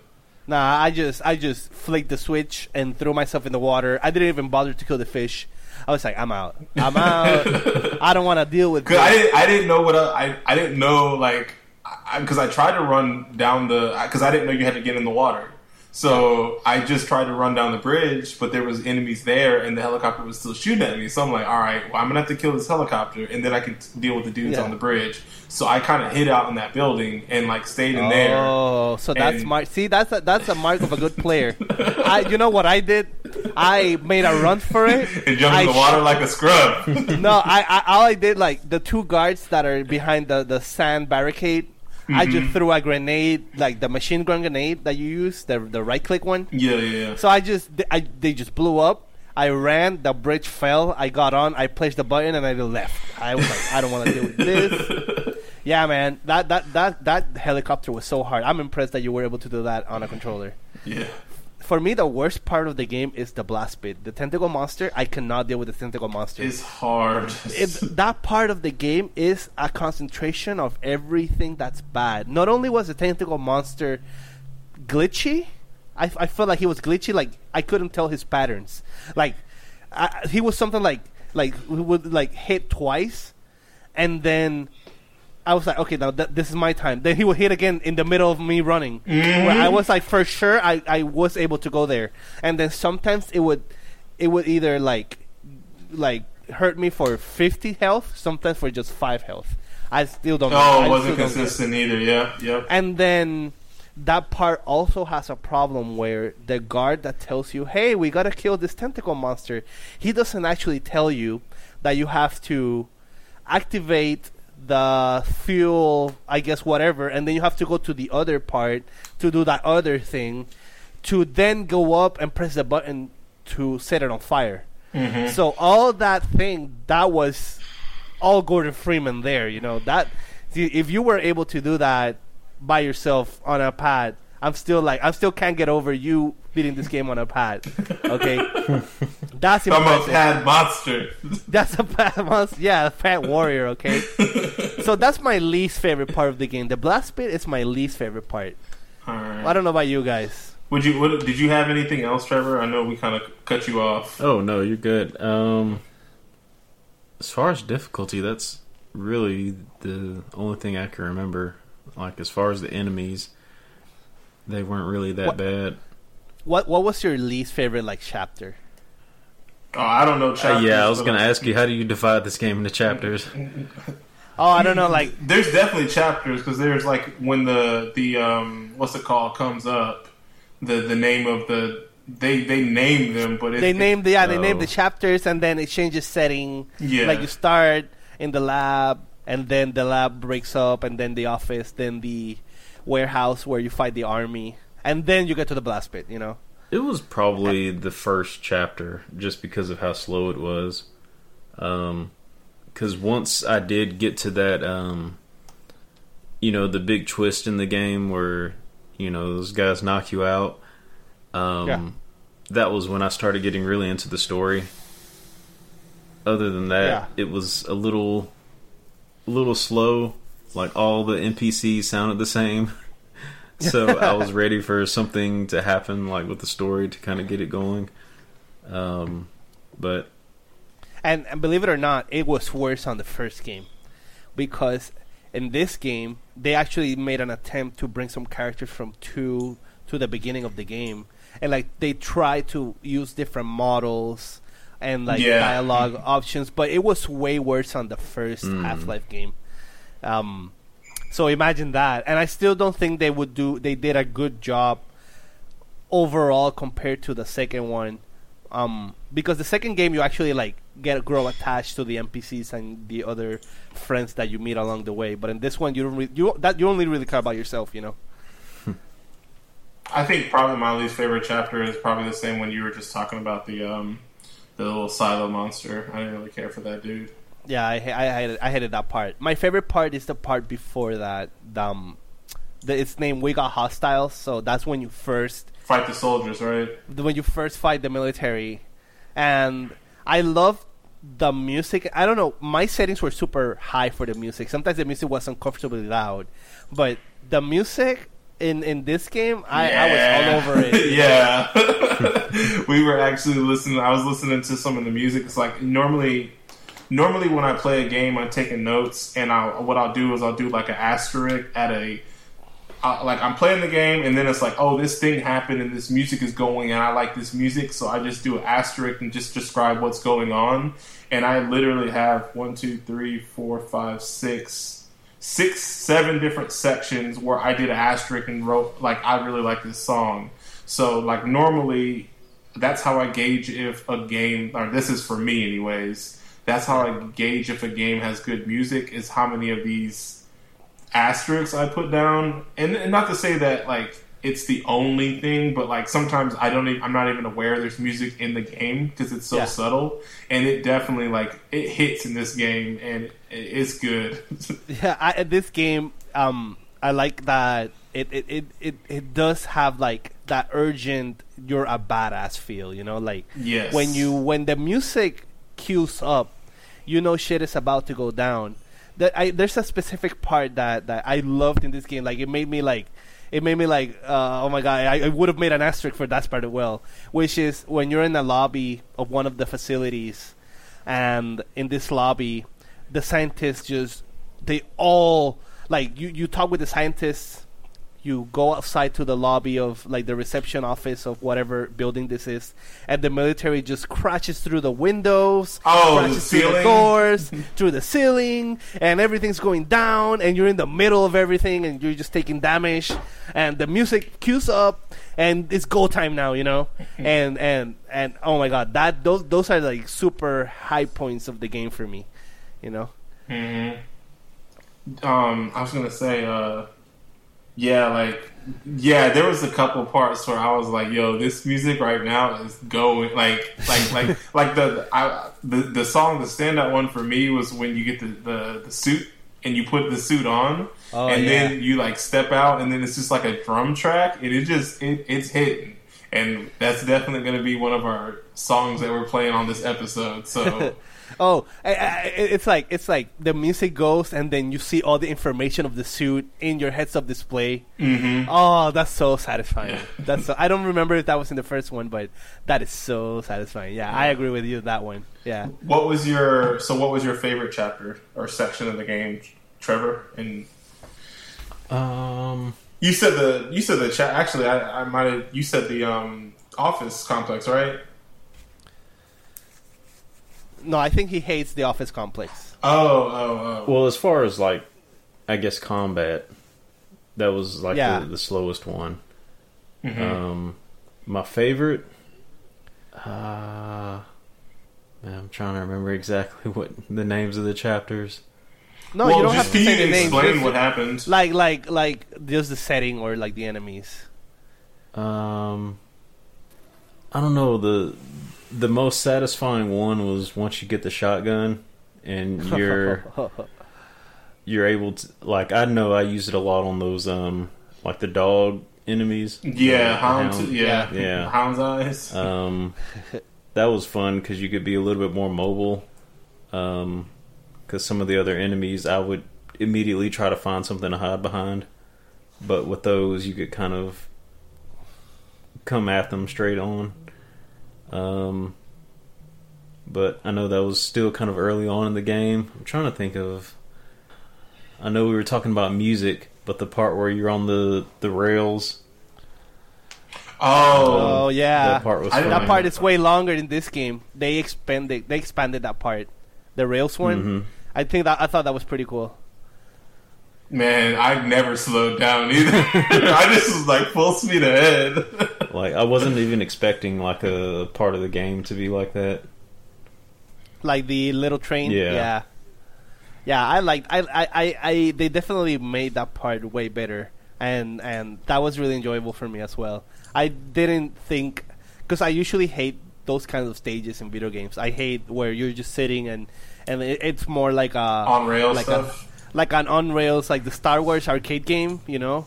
It's cool when it's designed for that, but when you let me move around and then you suddenly don't let me move and I have to like basically play House of the Dead here or Time Crisis or whatever, I don't like that. But in this game, I thought they did it very well because you're not actually bound to the vehicle. Mm-hmm. Actually, for the end of the game, I got stuck behind like 3 Vortigons. So I just got out of the car and made a run for it, and I passed the last chapter, the last part of that rail system. I just did it on foot. Yeah. I think so. What was your favorite part then, Jonas? My favorite part was it's after the office complex when you first meet the military. Oh, okay. That's 100% like. Well, it's between. Yeah, I think it's that one. I really like when you go outside after you blow up the helicopter, like that whole part of the game after you get knocked out, and you kind of like have to go through what's going on with getting all your stuff back, and you're actually seeing the facility from the outside, and you see the tanks and stuff like that. I love that part. On the first one, I liked it a lot, but in this specific game, like I'm talking about the Black Mesa, the the strongest impression for me was when I first meet the military, when they kill the scientists, like just like that, like oh, like he's trying to talk to them, and he's like he gets shot, and that's when you realize, oh, they're not actually the good guy, so you kill them, you know. And actually, so the first time I ran down with the guy and he got shot, and then I wasn't expecting it, so then I got shot and I died. So then the next time he came in and I shot him before he could kill the soldier, or before he could kill the scientist. That's good guy Marcus there. Yeah, no, I was too slow. He did not survive under my watch. Yeah. I think my favorite part was either what part? It was. I really, really like the trip mine puzzle with the platforming, where you're just in that big warehouse with all those trip mines, and you gotta have to maneuver around. Like something out of Mission Impossible. Exactly. I really like that part, or the portal puzzle section. I really liked, like Trevor. I don't know how you feel about this game, and we'll get to it because we're about to wrap this up. But yeah, I definitely think you need to at least play until the portal puzzle part, because that part was super dope to me. You like all the parts that I'm really bad at. I like the parts that there was no combat. All right. Well, yeah. The only other thing I was going to say, and I forgot to bring this up, was I remember specifically when you were launching the rocket and you were going up those different levels and there's enemies. I felt like the enemies there were a little bit bullet spongy with the shotgun, where sometimes it would take 2 or 3 shots to kill them. Wait, which ones? They're just the regular soldiers. Oh, okay, I get it, yeah. And I don't know, like, I'm not really I dislike bullet spongy enemies, and I was getting that vibe a little bit. Specifically at that section, I would say overall, I felt like the enemies could take a little bit more damage than I felt like they should have, but ultimately, like, it's all good. But I felt like specifically with the shotgun at that section, I was like, yo, these dudes are taking a lot of yeah. I would hit them point blank with the shotgun. Sometimes they wouldn't die. Yeah, like, yeah. What? You know, or you do the double. I would do the double shot, and sometimes they wouldn't explode, and I'd have to shoot a single one. And I'm like, why do I got to use 3 shots to kill these guys? Yeah, I never used a double shot. Oh, I used it all the time. See, that's why I basically beat the game with the revolver, because that's why I was trying to go for headshots so often, because I was just thinking like the risk reward between getting the headshot and just using 1 bullet versus missing and having to use 3 instead, or worse, maybe 5 or 6. So yeah, I was definitely going for the headshots because the enemies are super bullet spongy, especially the at that part near like the soldiers closer to the end. They just get this massive buff that I just, you know, the Vortigons and the Sen aliens, they sort of stay the same, but the military does know the matchup and they come prepared. They do know the matchup for sure. Yeah. So I guess, do we have anything else game wise we need to talk about? Or are we going to talk about just ultimately how do we like the game? I think we've talked about. All right. I've gotten everything out of my system, I think. Oh, I guess the only last thing is, how did you feel about the last boss, that section? Because I didn't really care for it. I liked the concept, and I thought it was a really cool way. But like, man, like it was difficult, and I guess I did enjoy that. But it was just like, I don't like being overwhelmed with enemies, because I'm kind of like, I want to kill everything, and it kind of felt like there's no way you could have done that, and you were supposed to feel overwhelmed. And so there was a couple of times where like there was one time where I ran and tried to jump into the portal, and I literally missed it and died. Oh, dude. After all that. I know. So like, yeah, like I just felt, oftentimes I felt super like overwhelmed. And I was just like, man, I really want to kill everybody, but I don't have enough ammo or life, and like I'm not even in a good position to jump down into the portal. And it was like, GG's. In my head canon, I didn't want to leave my guy that was helping me out all alone with all these monsters. So I was trying to kill everyone, but it was just so overwhelming that I was just like, sacrifices must be made. So I just jumped, and I'm pretty sure my home is dead, but it's a worthy sacrifice. He sacrificed himself so you could make it. See, for me, confession time, I thought that because the game actually came out on Steam officially and not through a mod, I had the impression that the extent was completed. So when I got into the portal, I was expecting a whole nother part of the game to happen. So it didn't feel like a final thing to me. Mm-hmm. Not yet, at least. Especially because I was also tracking my progress using when you go to a new game, you can see the chapter names and what chapter you're currently at, because you can start a new game on a future chapter.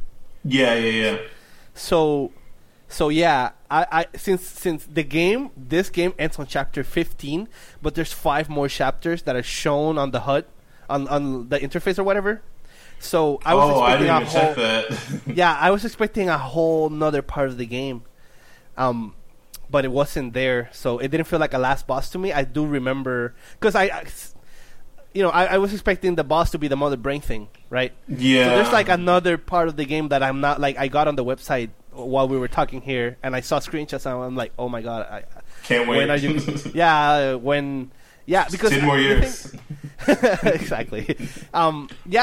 I guess like sort of like impression wise, this game, I know like it's not like I'm sorry if you guys didn't like go rave at it as much as I am. I feel like the game definitely is more about feeling and like what actually happens, other than like the gameplay / story aspect of it. It's very like depending on the setting and the music and like the actions of the characters around you, not necessarily like what would traditionally be like high moments in a cutscene, Mm-hmm. That's just how I feel. Like I like the whole feeling of me being a scientist.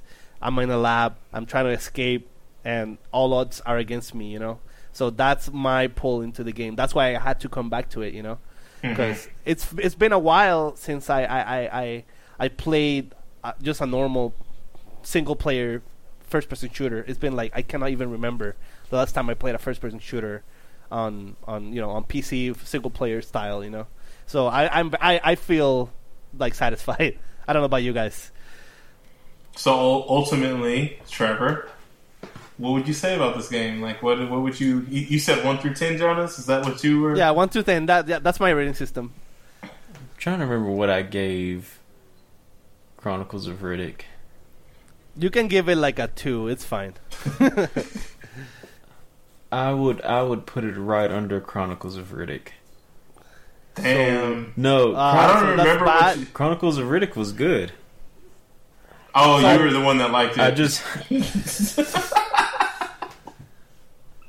I think Chronicles of Riddick had much better dialogue, even though y'all were hating on the dialogue.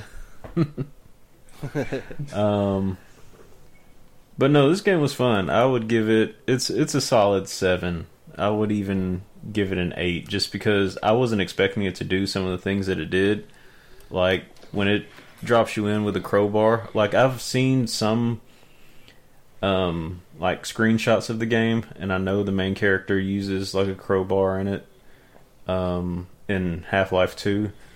So when they drop me in with the crowbar, I'm thinking, okay, I'm going to be using this throughout most of the game. But then it gives you other weapons and mines and other equipment, and then even the different enemy types were cool too. And then even the level design was really good in this game. So if it's faithful to the original game, that's even more impressive that they had level design like that when the original game came out in '98. So okay, so the reason why I was laughing, Trevor, is because I looked at your list of 2018 because I have it saved on my phone, and you said you liked it less than Chronicles of Riddick. Behind it, right? Dang, I did put that way down on my list. You put it at number 11, and you put it in front of Ninja Gaiden, which I know you didn't like. So he's saying, like, I guess it's on the edge of games that I like. I guess it's fine. I mean, it is. I would Okay, I put it like this: are you at all interested in playing Half-Life 2 now that you? Or I mean, I know you haven't finished the game. Do you intend to finish the game? I'll probably finish it. Okay, just because I know what's coming up. Like as far as the end of the game, and I've always wanted to play Half-Life 2, just because of what I've heard about the game. So before I do play Half-Life 2, I will most definitely finish Black Mesa. Gotcha. And then if that's the case, then I think that's more important. It's not necessarily how much you like this game, but like, are you at least interested enough in seeing the series out or whatever? So yeah, and especially now that I know it's kind of related to Portal 2. That makes me even more interested in looking at, because Portal doesn't have like a lot of lore. It's more fleshed out in the second one. Not fleshed out. You definitely get more of it in the second one. Yeah. Because like the setting. So have you played? Sorry if you mentioned this in the start of the episode. Did you play the other Half-Life games or just Portal? No, just Portal. All right, so cool. It's because you want to play the Half-Life games, and then you jump in. Portal 2 like connects really nicely, you know. But you got like you got a bunch of more content if you decide to stick around with the franchise, because you got Half-Life 2, then Episode 1, and then Episode 2. Episode 1's pretty short. Episode 2 is way longer. It's like sort of like almost as long as this game. So you got some content ahead of you. The one thing I will say, I was talking to Dante. I don't remember there being as many enemies in Half-Life 2 as this game. No, because you're gonna have, because the Vortigons, spoilers. The Vortigons are not actually bad. Like the aliens are not actually bad. Yeah, they're just being controlled by Mother Brain, right? Yeah. So after that, when you get to the second game, you're not actually fighting all these different types of aliens. You're just fighting the Combine, which are another alien, but they're like human-like aliens from the third dimension. But they all look the same because they're all wearing like stormtrooper-like equipment. Well, you know? That and like there, because I remember the head crabs, I remember the zombies, and I remember the aliens that stick on the ceiling and pull you up. But I didn't remember anything. Like I was like, "Yo, who are these bulwarks? Where are these hound eyes?" I remember the Vortigots, but I was like, I don't remember killing them in the last game. So why am I killing them now? yeah. So I was just like, oh, and then like there's no. I don't remember there being assassins.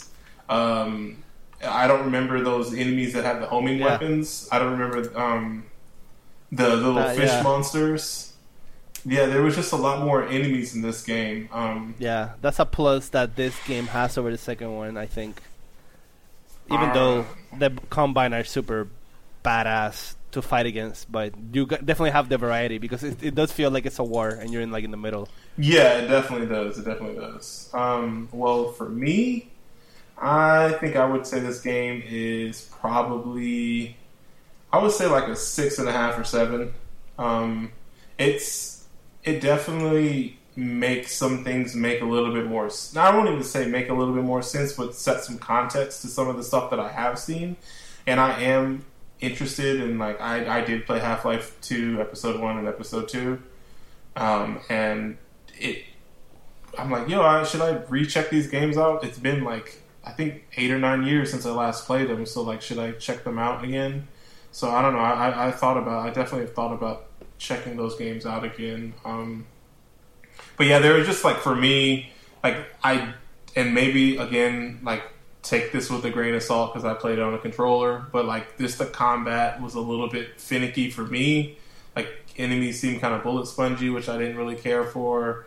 I just really wasn't, besides the helicopter, I guess, I really wasn't accurate fighting enemies, and I didn't really care for. I just wasn't in the mindset to play a game where there was no objectives, and maybe things would be a little bit easier if I were to play it again, and like I kind of have an idea of what I need to do.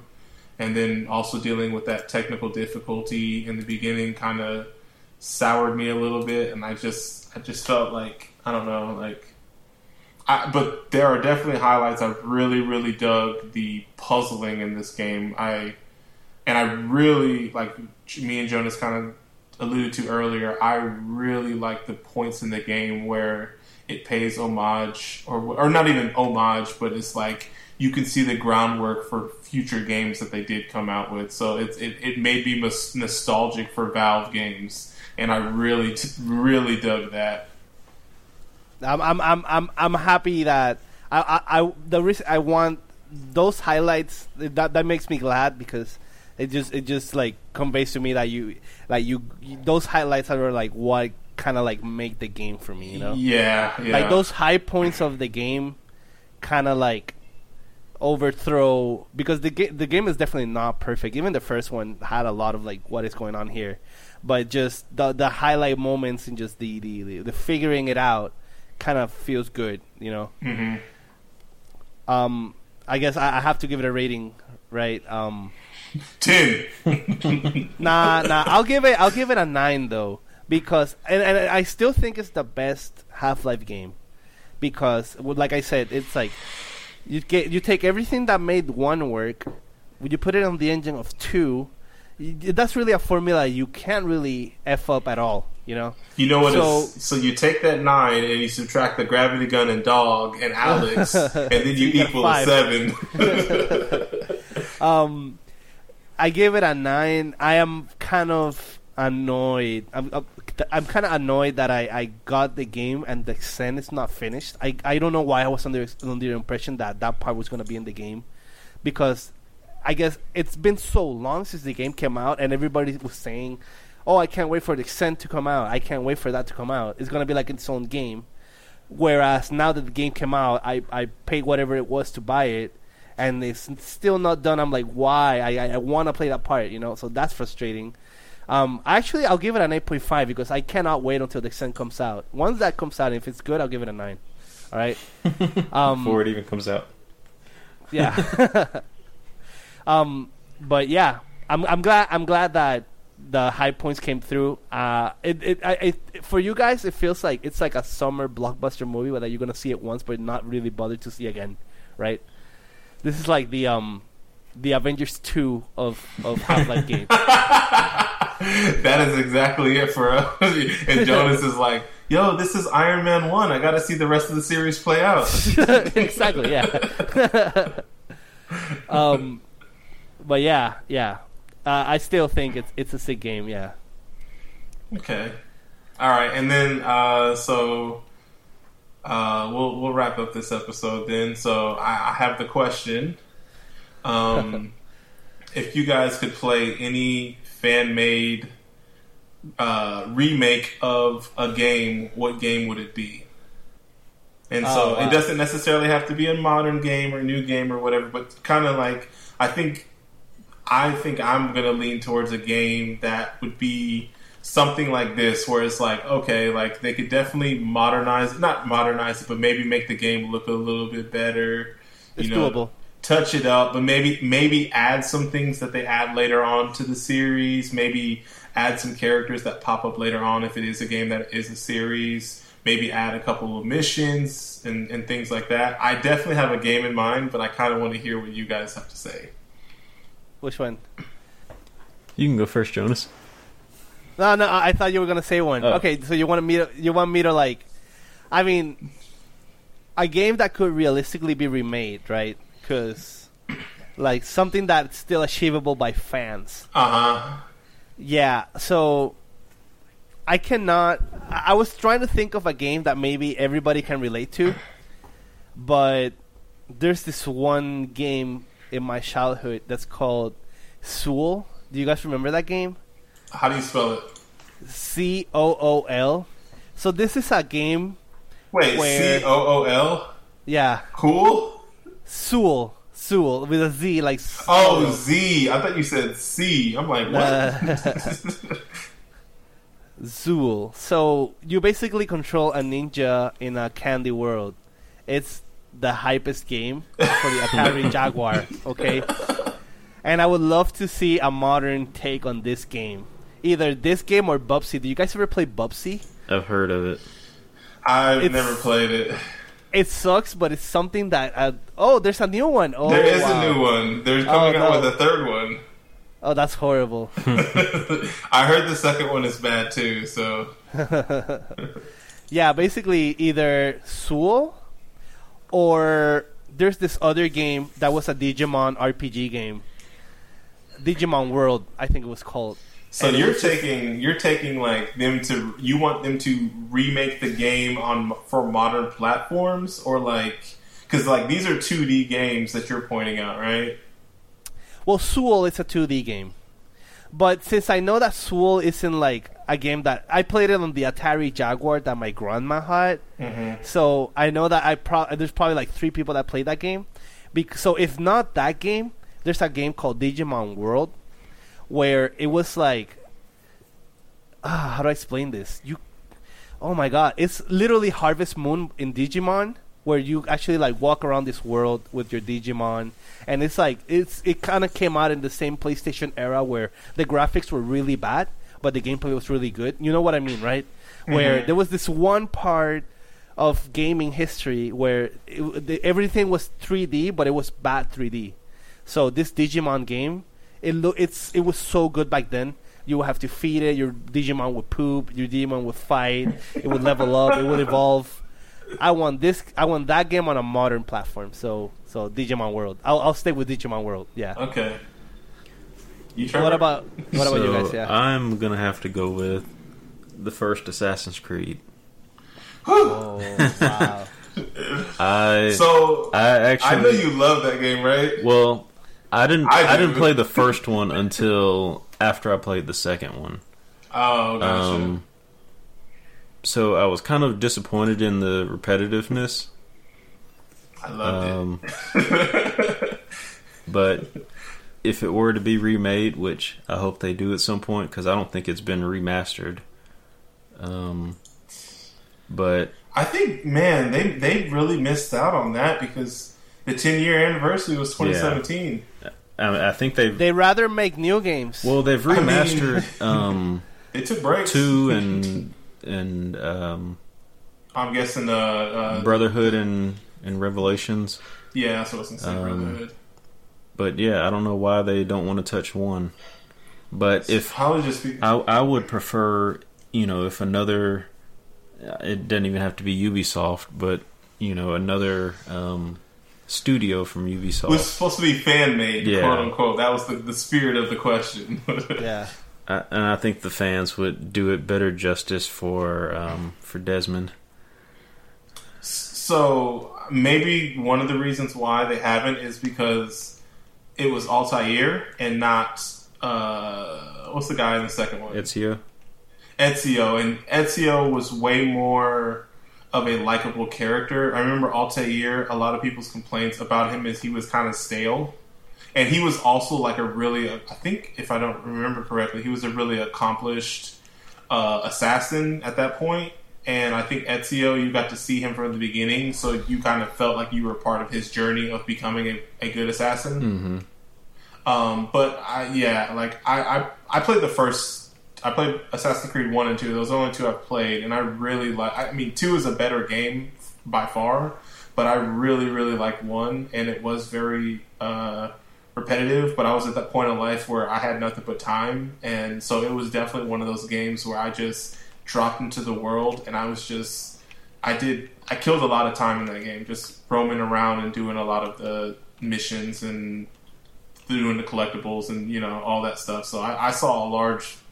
I think I like almost 100% that game and got all the achievements almost. Yeah. But yeah, I like to see that one just because I want to see it done so that the story better connects to what they're trying to do with the newer Assassin's Creed games. Because like the first few games, they were trying to keep them a lot more historically accurate. Whereas now, it's kind of wide open. You've got chocobos running around in the desert. So, I've never played an Assassin's Creed game. I was gonna say too that they have their.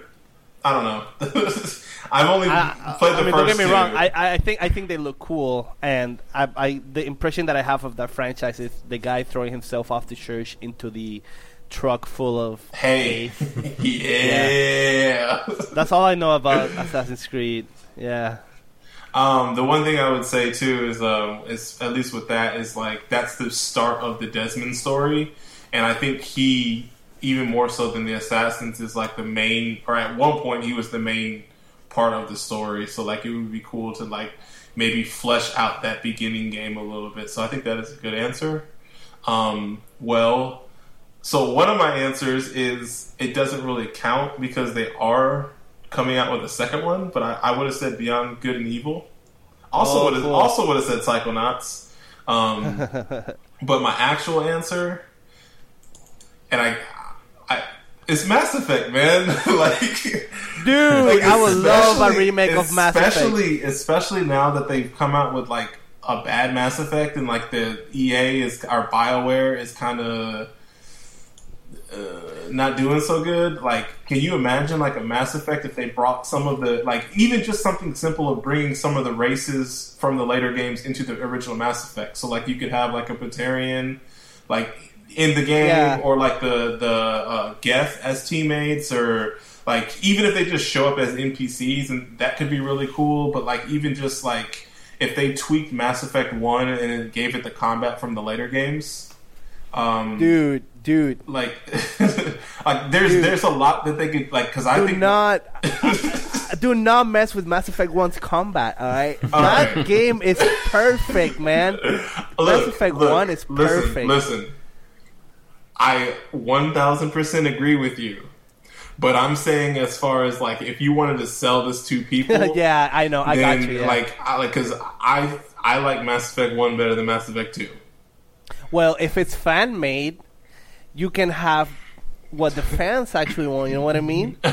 So, well, we're not going to sit here and pretend that Mass Effect 2 isn't more popular than Mass Effect 1. We are the hipsters in on this. It's funny that you say that you would pick Mass Effect, because now I'm thinking, wow, I effed up with my answer. I would definitely pick Knights of the Old Republic instead. The first one? The first or second one, they're both really good. They both have really bad graphics, and I would like to see them have the Black Mesa treatment.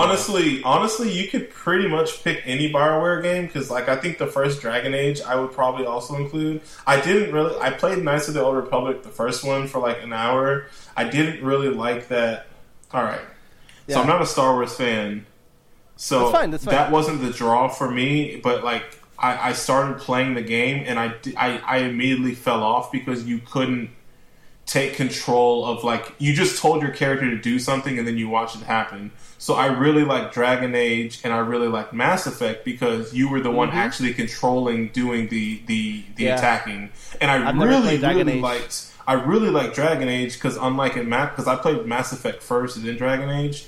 And in Mass Effect, Trevor, you like tell your teammates like, here, go here, and then you just tell them to shoot and they shoot. Whereas in Dragon Age, you play your character, but then you could also play the teammates, so you could like literally switch to them and then do their attacks. And so that was really cool. It was like you could tell them the AI to do something and they would do it, but you could also take control of them too. And I think that would be really cool in Mass Effect because like in Mass Effect you choose one class and then your teammates are whatever else to complement you or whatever. But like that would have been a cool way to kind of see like, what does the soldier class do? Or what does the biotic or the adept class do? Because in Mass Effect, I only knew, like, I picked, I can't even remember what is the sniper class called?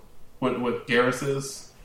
I don't even remember. But, like, that was the class I always picked. Because that's, like, I was like a sniper, and I have a little bit of biotics, that's cool. And then it wasn't until later on that I wanted to get, like, I made other characters and got to experiment with the other stuff. Whereas when I played Dragon Age, and I just beat the game once, but I felt like I had a better idea of what all the classes did because I got to play, my character was a warrior, and I got to play as my teammate that was a mage, or as my teammate that was a rogue, or whatever. So I got to see what the other classes got to do.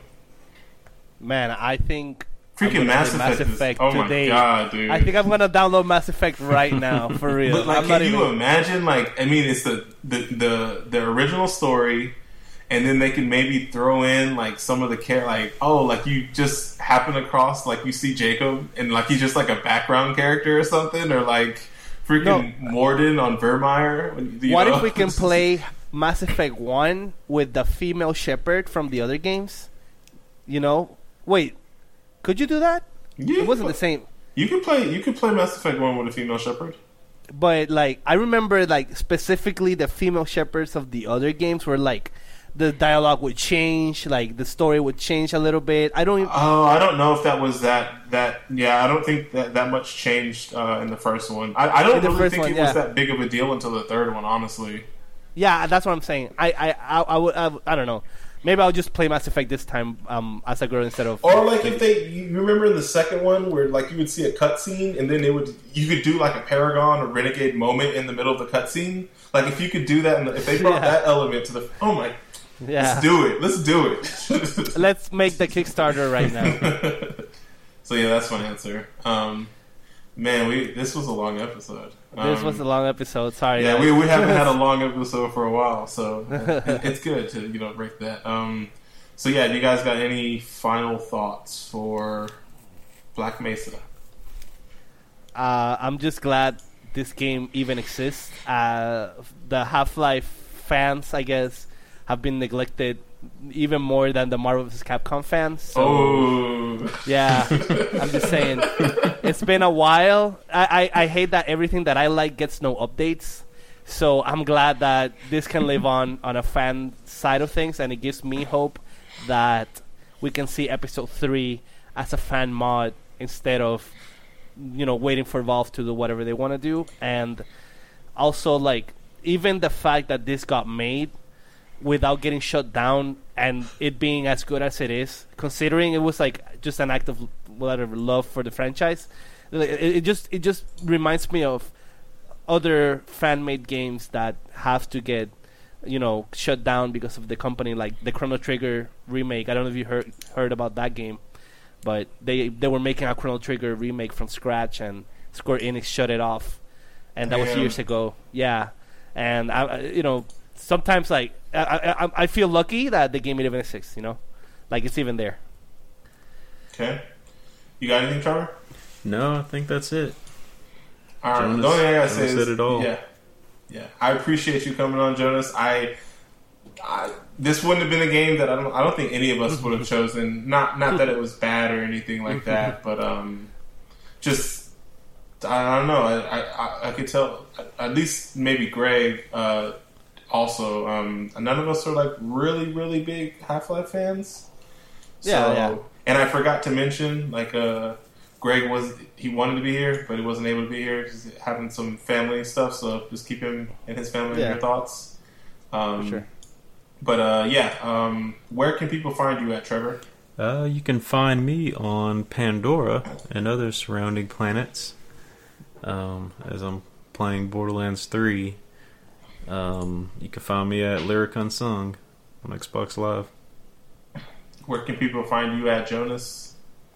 You can really just hit me up on Twitter at LolRaid, or if you just send me a DM there. I'm looking for friends to play Dota. So gross. I'm using this episode as an ad. If you want to play Dota with me, hit me up, please. Do you stream at all? Oh yeah. Well, I'm probably gonna start streaming again. I saw that you posted that people don't stream Into the Breach enough. Oh my god! But I kind of want to stream FTL again. So you can find me at Twitch. My ID is RaidBot on Twitch. And I usually stream either fighting games or indie games. So for sure, thank you for inviting me. By the way, like it was so fun. It was a great excuse to play Black Mesa, and I know where you guys are coming from, because if you're not like a super into the franchise thing, the game can be a little bit like off-putting. But hey, man, I enjoyed it, so I'm happy. I'm happy with the game, and I really can't just wait until whatever more content comes out for it. Gotcha. And so you play indie games. We are trying to up our amount of bonus casts. So we might have to bring you on for a bonus cast so we can hit our 5 for the year. You can always hit me up, and this is we were already on another podcast, and Yeah. it feels pretty cool to hang out with you again, man. For real. Yeah, man. And yeah, you can find me on Twitter on Potato Salad, or you can find me probably in Jonas's stream if he's playing FTL or Into the Breach. So yeah. Well, with that, we are Missed Checkpoints, and we're out. Peace.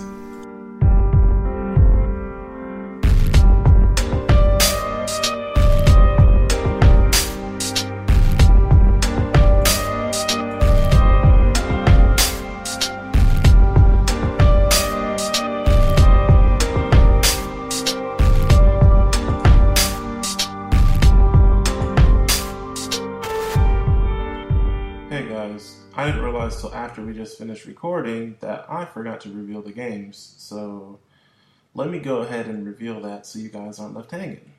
So the Black Mesa episode concludes September, the month of September. So for October, it's going to be my month. And then the two games that I chose are 50 Cent, Blood in the Sand, and Barkley, Shut Up, and Jam Gaiden. And I think we're going to play Barkley first. So reverse that order. First is Barkley, Shut Up, and Jam Gaiden. And then later on in the month, we'll play 50 Cent, Blood in the Sand. Then for the month of November, it's going to be Trevor's month. And he chose Luca, Born of a Dream. And then last but not least, Greg. He has the month of December, wrapping up 2019. And the game we have is Castlevania Lords of Shadow. So that's going to finish out 2019. We will probably try to have a couple of guests on. We really do like having people on. So if anybody is interested, we have a couple of people lined up for some of these games. But if you are interested, feel free to reach out to us on our Twitter or our Facebook. And just let us know. And then if there's any games that you're looking forward to us or would like to either be a part of or like to listen to us, also just drop us a line on either of those two modes of communication and just let us know what you look forward to us playing in 2020. All right, and with that, we are Missed Checkpoints, or me by myself. I'm Missed Checkpoints, and I'm out. Peace.